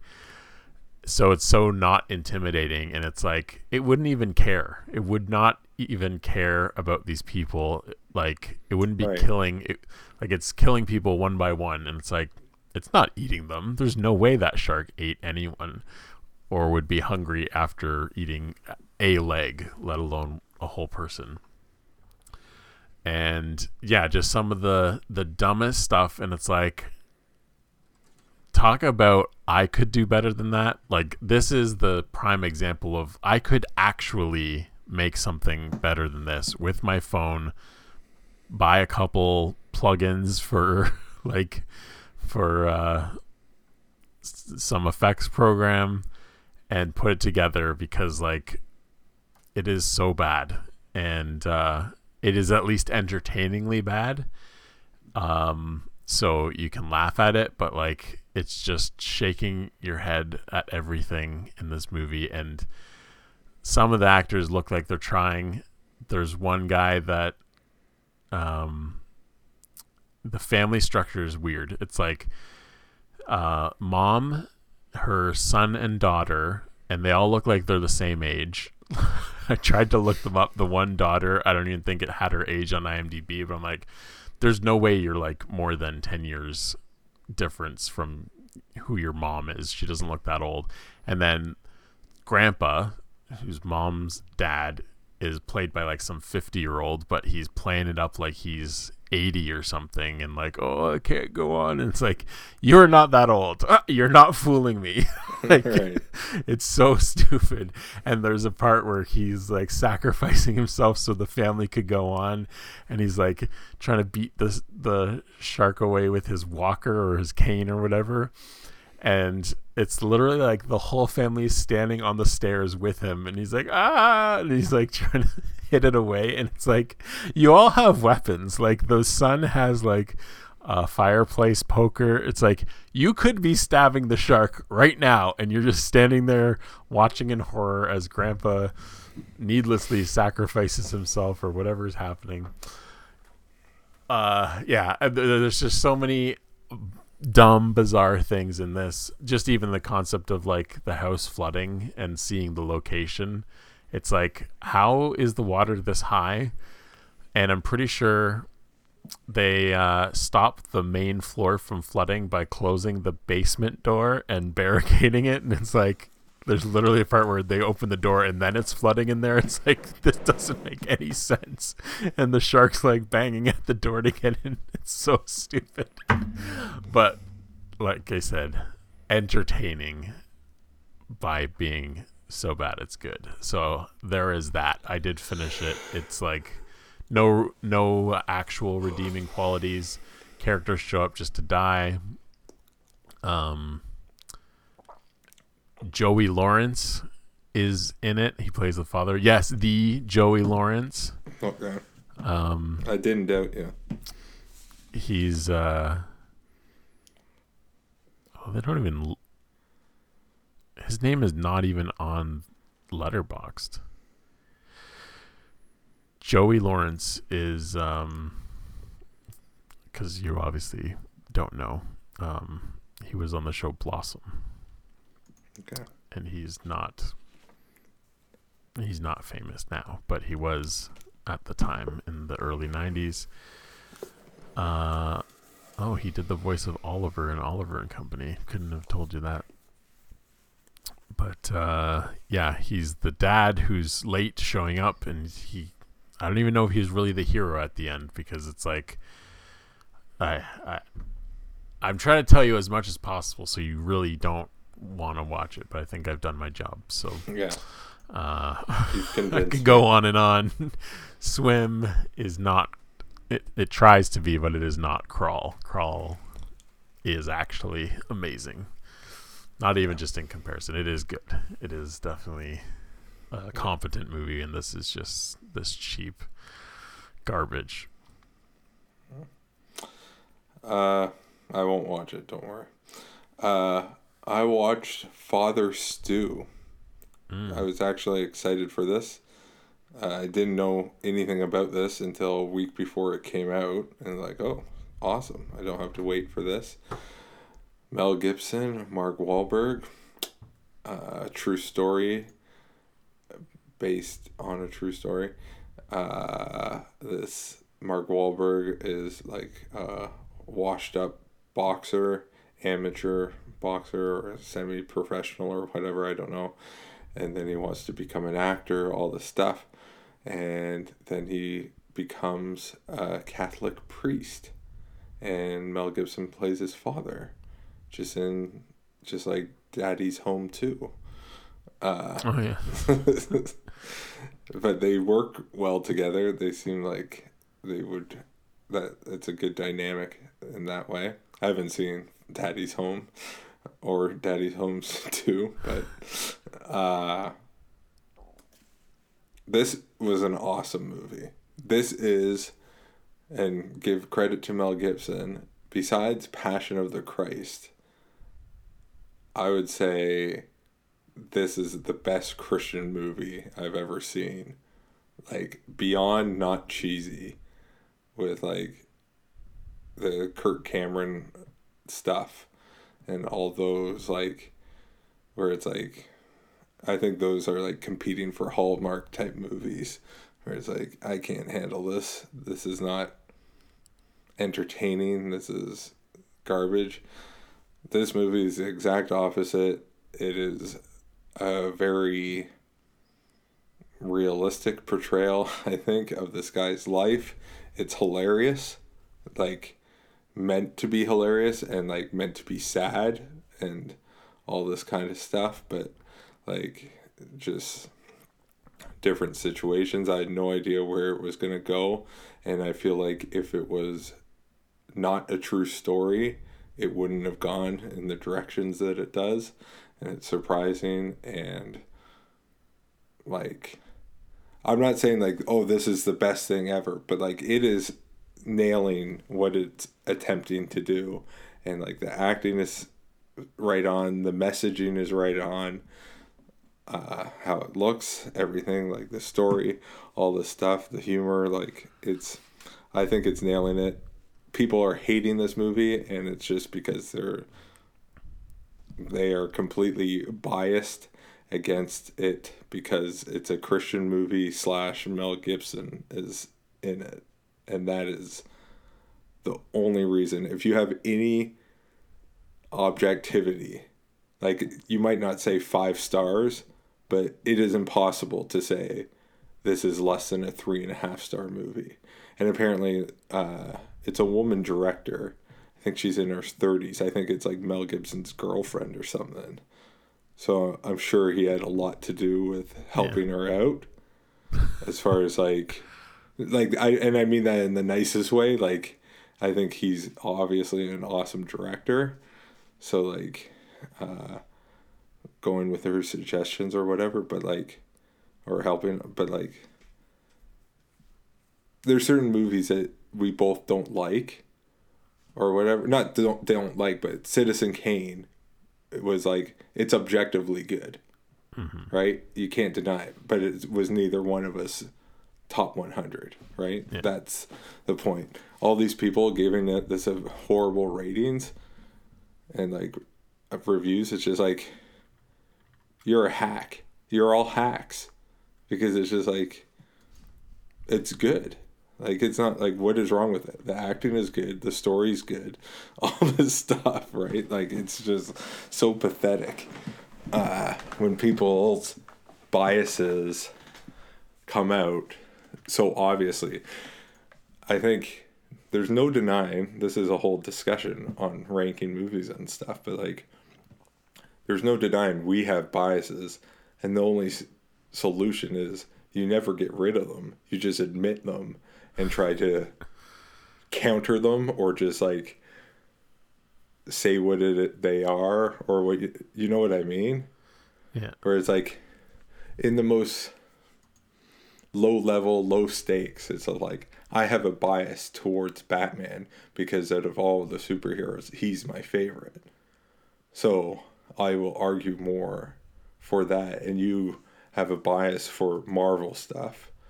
And it's just like, but both of us is like, you don't hate Batman movies, and I don't, you know what I mean? It's just like, we're, but people get this way, and it's just like, because they've decided that they don't like Mel Gibson, and I think it's actually more, they don't like Christianity.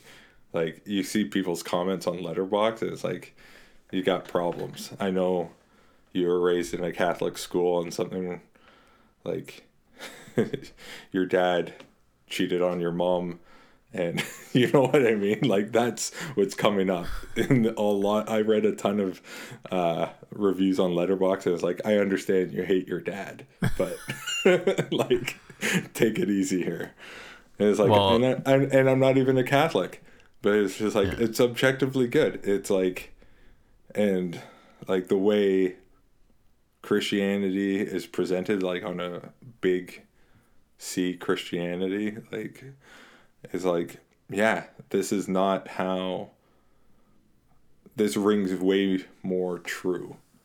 Like, as far as like, this is the actual message of the Bible and the gospel compared to so much other stuff. So whatever, it was excellent. And yeah, it's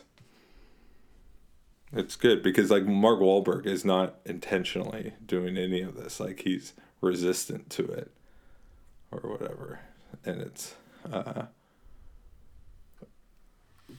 awesome. So yeah, Father Stu. Have you seen the Rotten Tomatoes? I did a while ago when I first saw it. What was it? What's it now? So tomato meter's 44%. Okay, that's higher than it was. It was lower, I think, for sure. And then audience score is 95. Right. And I would say, like, the audience score, I would put that with a grain of salt because there are cheesy Christian movies that get really high ratings too. Yeah. So it's just like, but watch the trailer, watch the movie, where it's like you'll get a feel of what you're going in for. And I don't know the actress's name, but there's an Hispanic lady that Mark Wahlberg is interested in, and that's what gets him going to church. And she's very well cast, and like, I think she's a great actress in it. And it's great because there's like tons of little jokes where it's just like he keeps being interested in her and like asking her out and all this stuff, and it's just like she's trying to like brush him off, and she's like, well, I'm Catholic. It's like, oh, good, man. I thought you were going to say no because I'm not Hispanic. And like, just like little jokes. It's good. Undeniable. Yeah, my one thing with it is I just don't like Mark Wahlberg, but I would give it a chance, I think, having heard your thoughts on it. So yeah, it's I should find some of these reviews. They're hilarious. Okay.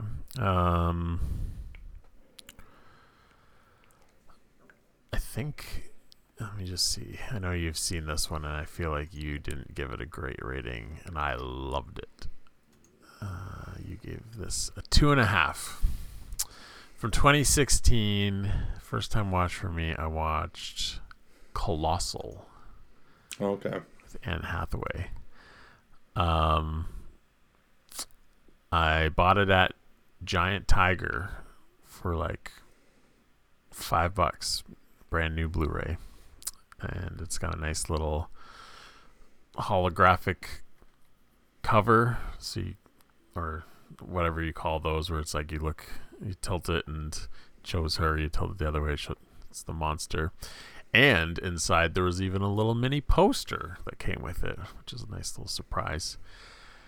And the movie itself was a nice little surprise to me. I liked the concept, just a high concept movie. There's a giant monster that's terrorizing Seoul, South Korea, and kind of like a Godzilla type situation. And then Anne Hathaway realizes it's mimicking her movements, and not only that, but she is actually in control of this thing.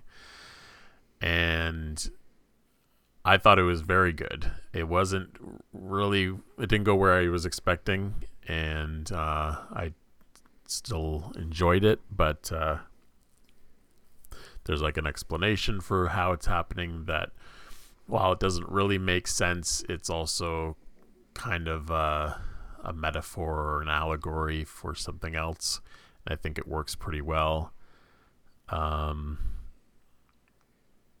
Jason Sudeikis is in it, who I don't really like usually in anything. I think he was good for the part in this. Mm-hmm.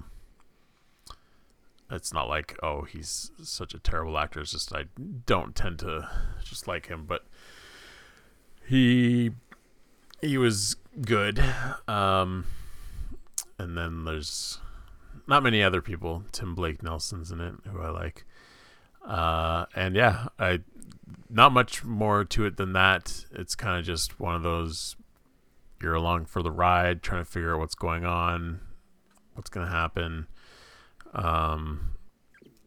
She's kind of, it starts when she's back in her hometown, trying to get her life back together after getting dumped by her boyfriend. And yeah, I thought it was a good, I don't know what to liken it to, but it is unique. It's not a coming of age, but like coming of middle age kind of type. Not middle age, she's not that old, but like good for like the well, yeah, not to give anything away, but it is quite metaphorical in what things represent. And yeah, I thought it was well executed.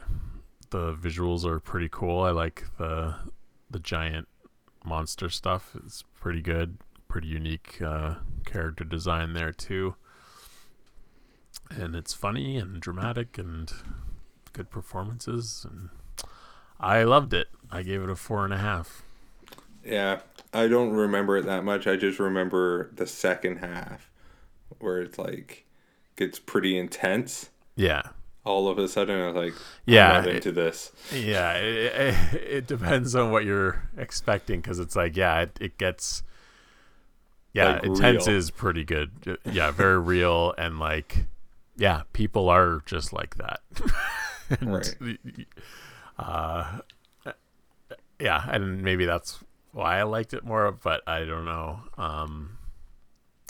That shift, if that's like where I was like, okay, here we go, or if it was just like, wow, I think they handled that very well, or what. But yeah, I could see it going either way for some people, but I liked it.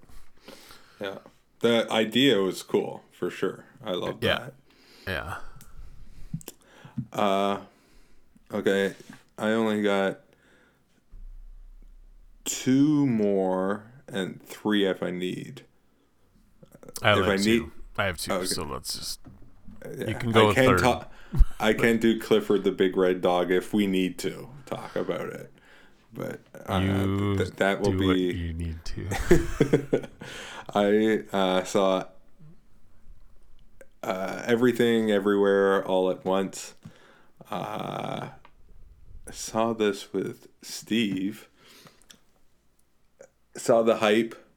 I'm like, I want to check this out. People are. This was the highest rated movie on Letterboxd, at least at a time. Yeah. So it's like, okay, let's see what's going on here. And I think it was fine. Steve disliked it quite a bit, but I think he was fading. He almost dropped lid. But I gave it a 3. It is not as amazing as everyone is saying it. I accept people can enjoy it, but like they're talking about like it's so original and whatever. It's like, this is not original. We got multi-universe, we got multiverse stuff everywhere. It's like that, whatever. But it's definitely told in a unique way. I definitely prefer the first half to the second half. Again, way too long. Like, way too long. What is this thing here? Everything. It's funny because looking at it, I should have recorded this because I understand. I'm sure it's come down, but like the way that ratings work, heavy 5-star ratings, like it just looks like a graph of like it just rocketing at the end. But it's like, is that because this is gonna sound racist, but because there's so many more Chinese people in the world and they're just like boosting this thing? But like, of friends or people that I follow, 1, 2, 3, 4, 5, 6 people have given star ratings, and not one of those is a 5. And one of them is an Asian guy who I always see just promoting the crap out of like these foreign films that no one watches and like giving them pretty favorable ratings. He only gave it a 4.5, so he didn't even go the full 5. So it's like, not that I'm plugged into that many people on Letterboxd, but it's like, who are all these people giving it the 5? 56% of people give it a full 5. Yeah, which is outrageous. That's insane. But like at first, the first like 10 minutes is like, I could see how this could develop and be amazing. But I won't get into all the details. It's just a crazy movie, but so much of it is like crazy for the sake of being crazy and not like unique. Like, you know, when way back when, eons ago, when Hulk grabbed Loki and smashed him around, and it was like, that was a surprise, right? And it's like, we weren't expecting that. But if you're doing that the whole movie, then it's like, it's not... You're trained to expect it. You're trained to expect it, and it's meaningless. Yeah. Right? Like, it's just like, if everyone is this way, then no one's this way. If everyone's a genius, no one's a genius. If everyone's anything, right? It's like, you're diluting the craziness when everything's so crazy. Whatever. And it's too long. It's 2 hours and 20 minutes. Like, give me a break. There's no reason this type of high energy movie has to be like that. But yeah, there's so many different influences in it. What's his name's in it? I think he's probably, the main character. She is awesome. But I didn't, like, there's different versions of yourself. So kind of like Spider-Verse stuff, where it's like, it's like the infinite different possibilities. So you could have been anything. And in every universe, if a butterfly flaps its wings, it changes everything type of story. But Short Round is in it. And he has a fight scene that is... I won't say anything because I think you should watch it. It is worth watching. I would watch it. But there's a fight scene that he does, and it's like, this is awesome. This is great. This is unique and special. Or I don't know if special, but unique stuff I haven't really seen before.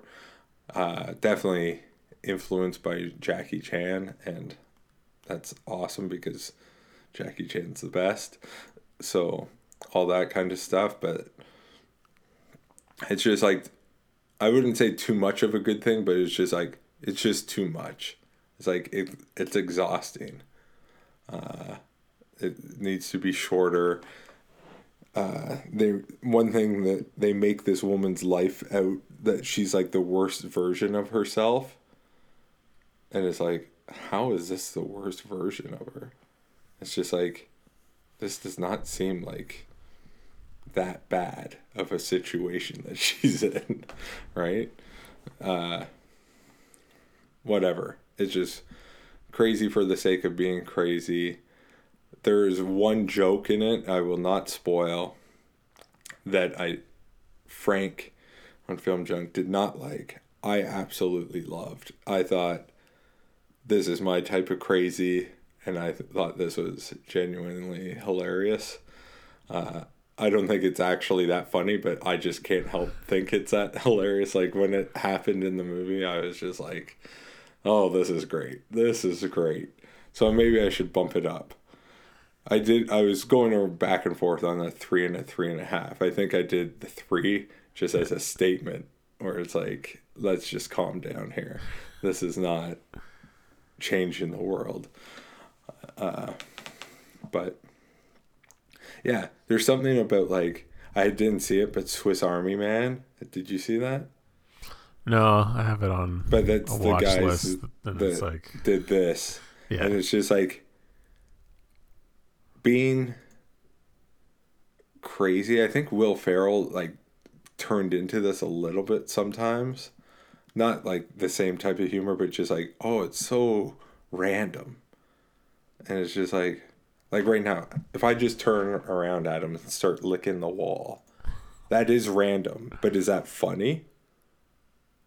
You know what I mean? Like, there's a difference between random and funny, or even random and clever.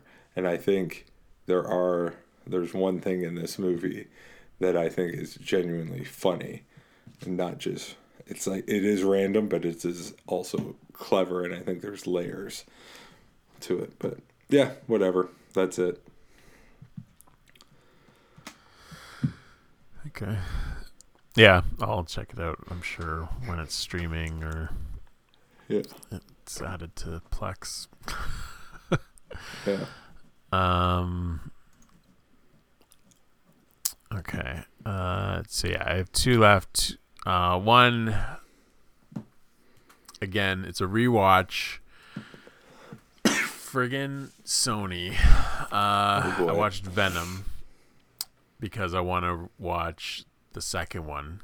So that was a rewatch? So I've seen Venom once before. I bought it at I think that was one of the four that I just got recently at Value Village on Blu-ray. So I was like, I'll rewatch this right away and then watch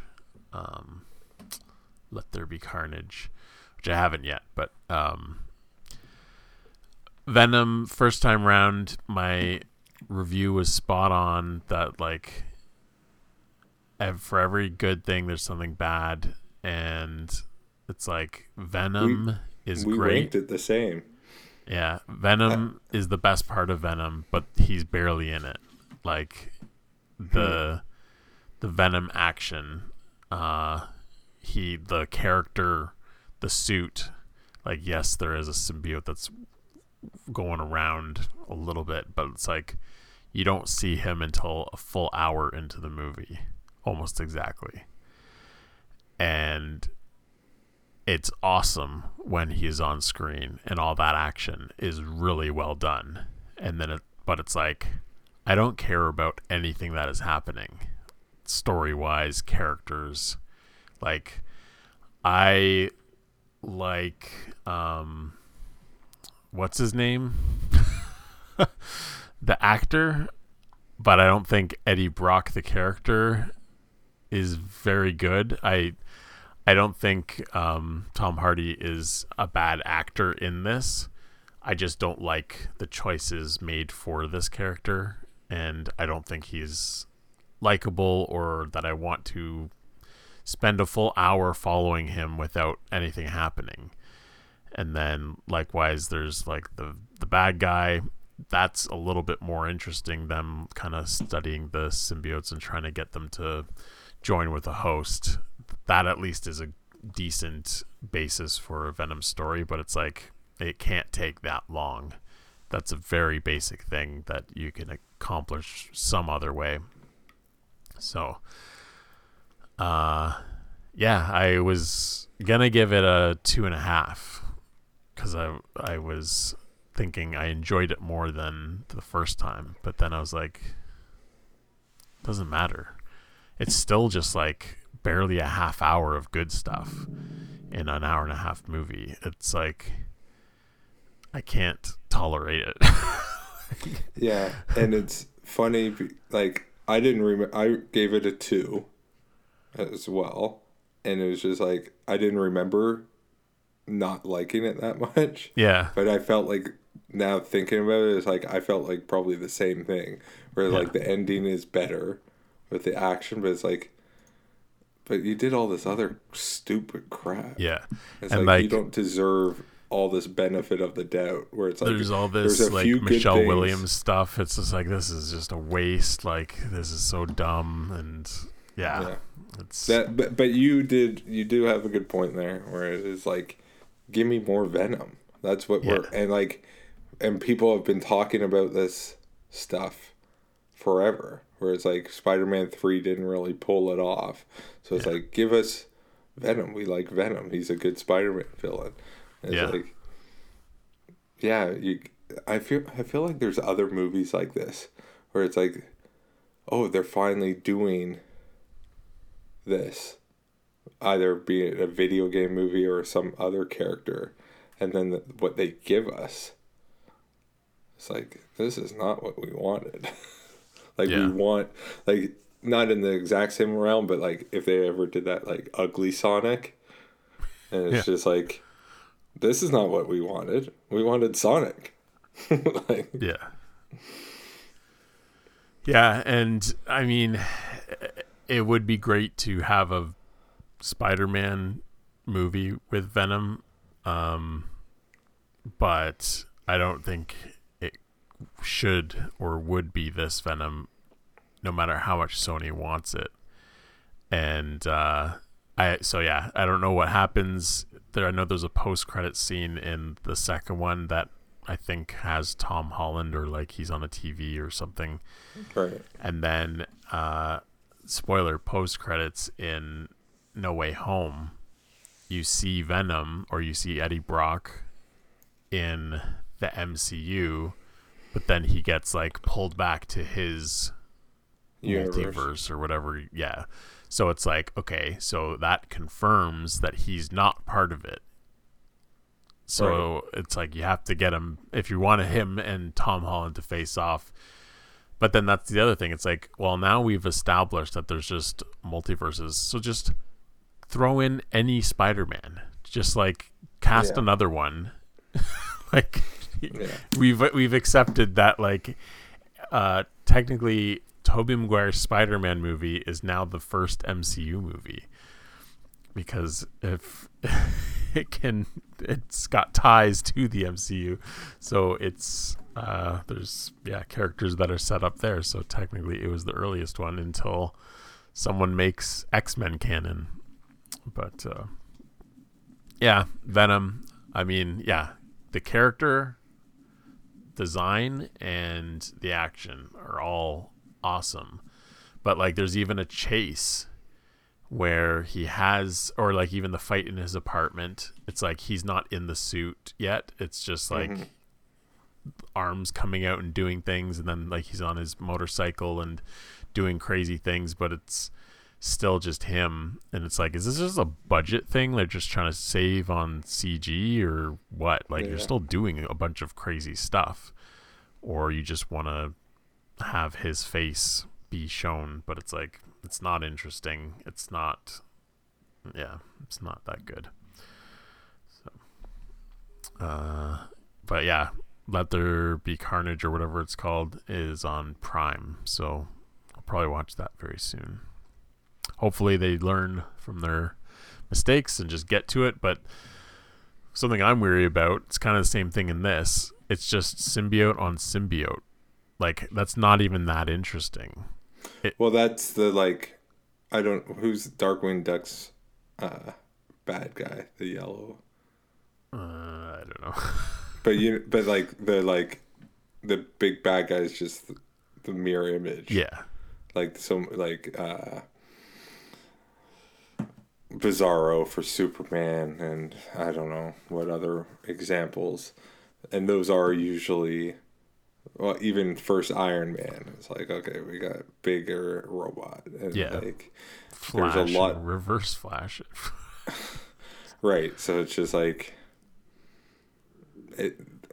I don't know if there's an example of it being good. I feel like this might be I don't know anything about Carnage. Like, that's the one thing with these, is like, I do not care. I know what they are. Yeah. Just because of being around, but it's like, I do not know anything of Carnage. I remember watching the cartoons. I don't even remember watching anything with Carnage in it. Like, I remember I don't know if some Venom stuff. So like, yeah. And it's like, same with like Ninja Turtles, is like, I like the Ninja Turtles, all this stuff, but it's like, I didn't watch the cartoon as much as everyone else did and stuff. So it's like, I'm not as deep. So it's like, I don't care. what they do to it. But Carnage was one of my favorite villains because it's like always like Venom, but he's a murderer, so he's just like completely ruthless. But it's like the one in the first Venom, whatever its name was, I don't even know. I'm sure they say it, but it just seemed like that was Carnage basically. So, and the way that they're portrayed in these movies is that they are fully in control, and it's not a symbiotic relationship where they're kind of both in control. It's like, okay, Venom, do your thing, and it's its own character, and Eddie Brock is its own thing, and it's like, I don't know, it's not as deep as what the comics would be, and so but just visually them fighting, it's like there's even a part in this one where it's just like this slow-mo thing, and they're like kind of flying apart, and it's just like looks like this big mess, and it's like that's a cool little still frame, but it's not that interesting that's just the same thing fighting each other. So that's why it's cool when Spider-Man has to fight them. He's different. And if it's that there's two villains like that, usually what it is Venom and Spider-Man have to team up to stop Carnage because he's so crazy. And then it's like, oh, we got to work together even though we don't like each other. But this, it's like, oh, Venom and Carnage, okay. I don't know. We'll see. Maybe I'll like it. I'll turn my brain off and just have fun. But yeah, who knows? Right. Yeah, we'll see. But yeah, I'll watch it eventually. It's on Amazon there, but I'm not jumping on it. Last thing I have, maybe. Well, I'll just do two, and then you can finish up. Clifford Big Red Dog, I will just say it was fine. The puppy, before he gets big, looks like a big dog, just shrunk. It does not look like a puppy. There's different proportions for puppies. And just comparing this to other live action children's stuff recently, like Paddington, and I had another one in mind that I cannot. Peter Rabbit. And it's like, those are a lot better. Yeah. I don't even like Peter Rabbit that much, but yeah. Clifford sucked. So, you saw Clifford too? I've seen it, yeah. Yeah. And I was like, this is not good. Like, it's not funny, and it's literally just like, it's a dog, love it, like just trying to shove it down your throat, like it's like, oh, it's so big it doesn't know its size. It's like, this is not funny. Just comparing it with those, it's like, this is what you are capable of doing, and you didn't do it. So I don't know if the source material, like the canon of Clifford the Big Red Dog stories, where it's just like, all right. Yeah. I mean, I won't be picky about that, but just knowing the story. Well, I don't know if they do have good stories. That's what I'm saying. Well, yeah, I mean, usually they're like not stories. It's like, Clifford didn't know what to be for Halloween. He tried being this, but it's just like not a real story. But where Paddington and Peter Rabbit do have stories. The mythology of Clifford is he was the run to the litter, but because Emily Elizabeth loved him so much, he grew so big because of the amount of love that she gave it. It's like, it's not like it was an overnight sensation that it was like, now he's a giant puppy. He grew and grew and grew, and then he became huge. Because she loved him so much. So it's like, I guess that doesn't work. Maybe there is a way to make it work, but for kids, montage makes it work. I don't know, but it's like, this is more of a, what? That dog was small yesterday, and then that's the whole thing. It's like, we can't let anyone see this, and oh no, people are seeing it, and I don't know. Yeah, it was exactly that, where it's just like, what? Yeah, it's lazy. And the uncle, it's like, that is such a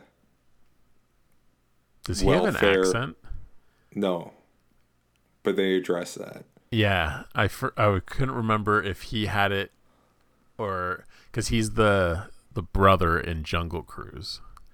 Oh, okay. And that he has an accent. So then seeing him in this, I'm like, oh, he's doing an American. But then there's one point where he puts on a British accent, but I'm like, I'm pretty sure this guy's actually British. So it was weird. It was like they're just messing with people. He is. That I didn't realize that he's in Jungle Cruise, but he is like the poor man's something welfare version of some like your little like nervousness and like jokes and like everything is just subpar. Yeah. Like I don't think someone James else... Marsden is good at that. Right. Like he's in Sonic. He also was in a movie called Hop, where he is running around with cartoon Easter Bunny. Right. And it's like same sort of thing. It's like he is a perfectly fine generic male lead reacting to stuff. And it's like he also knows he's not the star. Right. Yeah. And isn't trying to be. Like I think I thought he's like the greatest actor, but like he's pretty underrated for what he does. Yeah, no, he's exactly putting in know effort your in. role. I think this guy's trying. I just don't think he's good. No, like it's never like funny and like his reactions. Yeah, I think he's better in Jungle Cruise. So I think maybe it's even just writing in this. Yeah. I similar to Clifford, I saw The Northman. Similar. I think I rated them the same. 2.5. I want to see The Northman. I think you could like it. I think it was more of a mood thing for me. But at the same time, I was trying to give it the benefit of the doubt with a lot of it, but it's just like, it's no Centurion, that's for sure. So, just a couple quick things. Like, it is, like, not psychedelic, but, like, dreamlike. There's a lot of weird stuff in it. Like, it's not just, like, a pure, like, Braveheart, like, this is happening. Yeah. There's crazy stuff happening in it, but then there's realism as well. And it jumps around. I don't mind it because some of it was quite cool, but then other stuff is like, I don't even know what you're trying to imply. And it's kind of all over the place with that. And I'm not, like, you don't have to make your protagonist like the best thing ever, but it's like, I really don't like him that much, right? Where it's like other movies, it's easier to get behind the guy, and I thought it would be. It's like, this guy is not charismatic, or like I'm not drawn into him. There's a couple really cool scenes and story points, and how it's shot, I think it thinks very highly of itself, where it's like quite a few long takes, not like crazy long, like beginning of Spectre or something like that. They do like nice long takes maybe, where it's like 30 seconds or 20 seconds following people. But what I found with that was like, you really notice people pulling their punches because it's so synchronized and like rehearsed. I'm going to do this. And I'm like, just watch the trailer. There's a shot of the long shot in the trailer where like they attack a village, and it's just like, it's so, this happens and this happens. It's like, I'm not feeling the energy where take something even like, not that it's a long shot, but the energy of Phantom Menace, but like where it's like showing off the fighting, or The Matrix, where you're showing off the fighting. Yeah, it's like you're showing off the fighting in a long shot, and it's even like it doesn't seem like you're landing these punches. Is my point, or landing any of this violence. The weird stuff. I think, again, it's being weird almost for the sake of being weird on some points. And I was just not crazy impressed. But they do take some twists and turns. You know from the trailer, the story is essentially Mufasa. Uncle kills King, and the prince escapes, only to return later to confront his uncle. So, classic story. Cool enough, but like, I don't know. I think Thor does it well. And like, I don't think these... Did you ever see Valhalla with Mads Mikkelsen? There's like a... No, I don't think so. Like he's all like tied down and like chained by his neck to like a post, but I think a lot of these like Scandinavian Viking movies get like bogged down in like the mythology of everything instead of just make a cool Viking movie. Instead of like getting all other stuff. But there's some references to Valkyries, which definitely gave it a boost for me. Yeah. But this might be a weird thing to say, but I did not feel it as violent as it should be, where there is some crazy violent images, but I mean like there's like more violence in the aftermath of seeing like dead bodies versus the actual violence as it's occurring. So whatever, but I'd still recommend people watch it, but it's like, I don't know. Yeah, I'm not surprised about the like dreamy, artsy kind of style, because I think the director, he did The Lighthouse and The Witch, and like I know I started watching The Witch and I fell asleep and I was like, what the heck is happening? Like I woke up and it's just like, no wonder I fell asleep, first of all. But like I know that's praised, and it's got the same girl in it, Anya Taylor-Joy. I think that's her breakout role there, and it's like I want to see The Lighthouse because I've heard the performances are good, but like shot in black and white and like just kind of seems a little pretentious, but I'm still interested, and it's like, let's see, is this for me or is it not?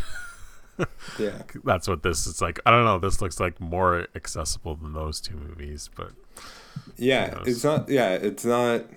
I know like my brother would hate it because it is a little pretentious and not just plain accessible, but like, and again, this is like trying to understand your biases, and it's like, I have a bias against that. I think it can be good because I'm trying to think of examples of movies that I do like that are like that have dreamy, weird stuff in it, but maybe if it was just toned down enough, and maybe that's just a personal choice, but like things like The Revenant. Have you seen The Revenant? Yeah. And it's like they got some weird stuff in there, but it's like it's when he's dreaming, and it's not like tons of it. You know what I mean? So yeah. Whatever. I would like you to see it. I want people to see it. I see Film Junk saw it and they loved it.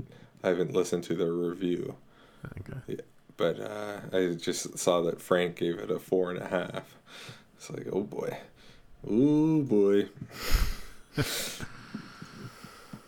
Well, finish us up, Adam. Speaking of violence, this is hyper violence here, and not the whole time, but probably gonna be my favorite movies I've watched this year. I know you didn't like the first one. Kingsman: The Golden Circle. That's the second one? This one. Yeah, this is the second one. Same. I don't think I've seen it. No. Which, the way you talked about the first one, not that you were saying you hated it, but that it wasn't that great. So, but this one, I mean, I gave the first one a 4, and I know my ratings have kind of shifted recently. This one I think is just as good. Maybe it's better in some ways, other ways not, but there's such, like, not that it's like random, like we've talked about with your Everything Everywhere All at Once and stuff like that, and just trying to be crazy for the sake of being crazy. But there are things in this that it's like, this is different and unique, and I like it. The bad guy is Julianne Moore, and she's basically just herself, like lovely Julianne Moore, not putting on like a crazy like evil persona. It's like she's this drug queen pin, but she, because of US laws and stuff, and can't live in the US because she'll just always be hunted. So they're in like Colombia or wherever it is, somewhere in the jungle, and her like lair or hideout or whatever is in these like old ruins. But like, this is like her opening scene. She's talking about how she's homesick and she grew up on like 50s nostalgia. So there's like these old ruins in the jungle, but then she has like a 50s diner and a bowling alley and like all this stuff. So it's like these weird two worlds collide thing. And then obviously that's where like the final fight happens. But yeah, Kingsman, I like the first one. This one just kind of gets into it with the spy stuff. I feel like some of it's doing a lot of what the first one does.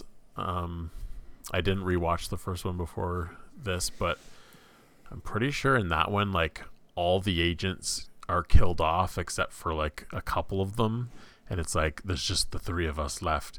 Right. And then a similar thing happens in this. It's like everyone just was targeted by these missiles and we're the only survivors, and then they have to team up with the Statesman, and it's like the US version of these guys. Right. So that's fun because it's like Channing Tatum, Pedro Pascal, who is actually in it more than Channing Tatum. You kind of figure he's going to be the one that you're with, but it becomes more of a team up with Pedro Pascal. And I'm pretty sure this would have been before Mandalorian, but like his American accent, it's like, and his voice, it's like this could have got him the Mandalorian. Like he's kind of like a Han Solo character, and he's got like a whip, and he's just really cool, and I liked him a lot in this. And then who else? Jeff Bridges is kind of the leader of them. So all good fun, cool spy gadgets, and yeah, just the action is all, well, not all, but like it's over the top ridiculous type stuff, like very cartoony at times, but just like in the most fun ways possible. Just like, and even the camera work, just when they're doing stuff, it's these fake long takes, but it just kind of puts you in the action and makes you follow what's going on, like just doing these crazy cool gadget things. Like Colin Firth is back in it, even though he looks like he dies in the first one, but they explain that away.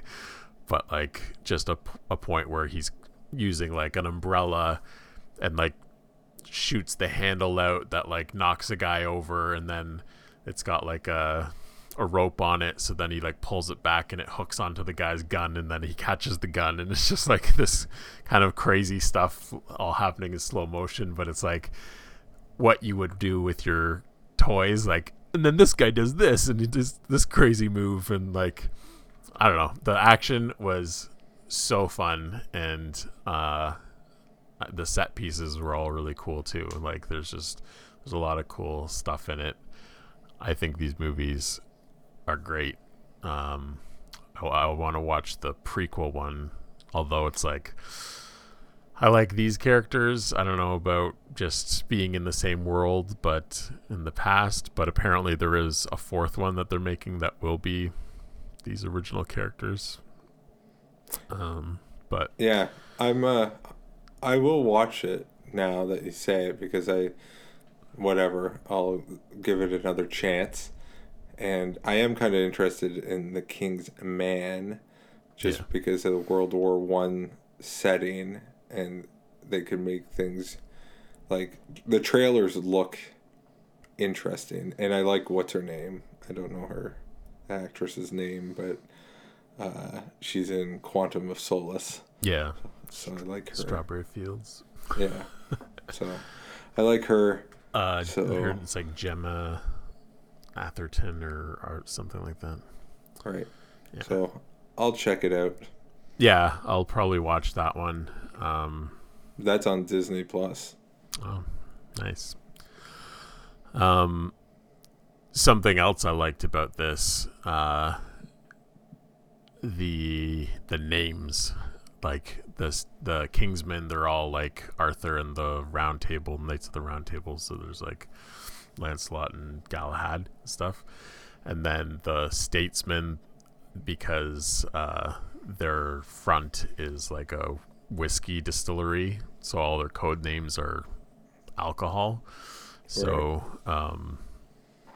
Channing Tatum's tequila, Pedro Pascal's whiskey, and then Halle Berry, who's kind of like their Q, or Merlin for the Kingsmen.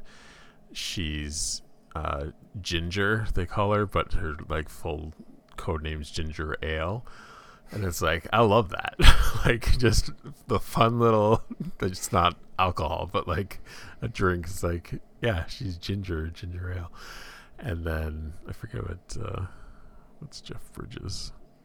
Oh, yeah, his name's Champagne, but he's like, but everyone calls me Champ or something like that. I'm like, I love this world. Like, it's just so fun. And I know that it's based on a graphic novel, and it's like, yeah, all this action and craziness, it feels like a comic come to life. So right. And the reason I watched it, maybe this will be too revealing for an upcoming episode. I was doing some research for scores, and I was trying to listen to something else on Spotify, and then this soundtrack kept coming up. And it's like, I don't want to listen to this. I'm trying to listen to something else. But Spotify's like, here, listen to this. Right. I guess it's probably the same composer. But the music was actually really good. And they use Country Roads no less than 4 times in this movie. And it opens with it on bagpipes. And it's awesome. And then there's like in the score, and then there's one other time where someone is singing it and the score is kind of backing them up. So that I really appreciated. But I was going to go into what I was listening to and the connection, but I won't, because it'll be a nice little surprise for when we're talking about favorite scores. Okay. Sounds good. Okay. Let's wrap this bad boy up. 3.5 hours almost. Yeah. Is that next week we're doing that? I was thinking it was farther out. I really need to get I have no idea. I said it was on the calendar. We can always change do that. It. But we can do it. We'll crunch it down, and we'll give you a top 10. It's not going to be my favorite scores of all time. I'm going to go... not underrated scores, because I mean, it's not going to be a top 10. It's just going to be a list of 10 scores that are not obvious. Yeah, a little hidden gemish. Yeah, I mean, if we're being honest, they're all going to be like top 10 from our top 100 list, like those kinds of movies. I'm going to try and avoid that. So, yeah, I will say for my list, it will be not this, but yeah, non-obvious ones. I'm not picking Star Wars. Let's just say that. Yeah. Star Wars, Jurassic Park, Lord of the Rings. Lord of the Rings. Right. Yeah. Off limits. Not really, but we'll try and keep it interesting so it's not all obvious. So yeah. Tune things in that people have probably heard but don't realize they've heard. Exactly. Okay, looking forward to it. Okay, sounds good.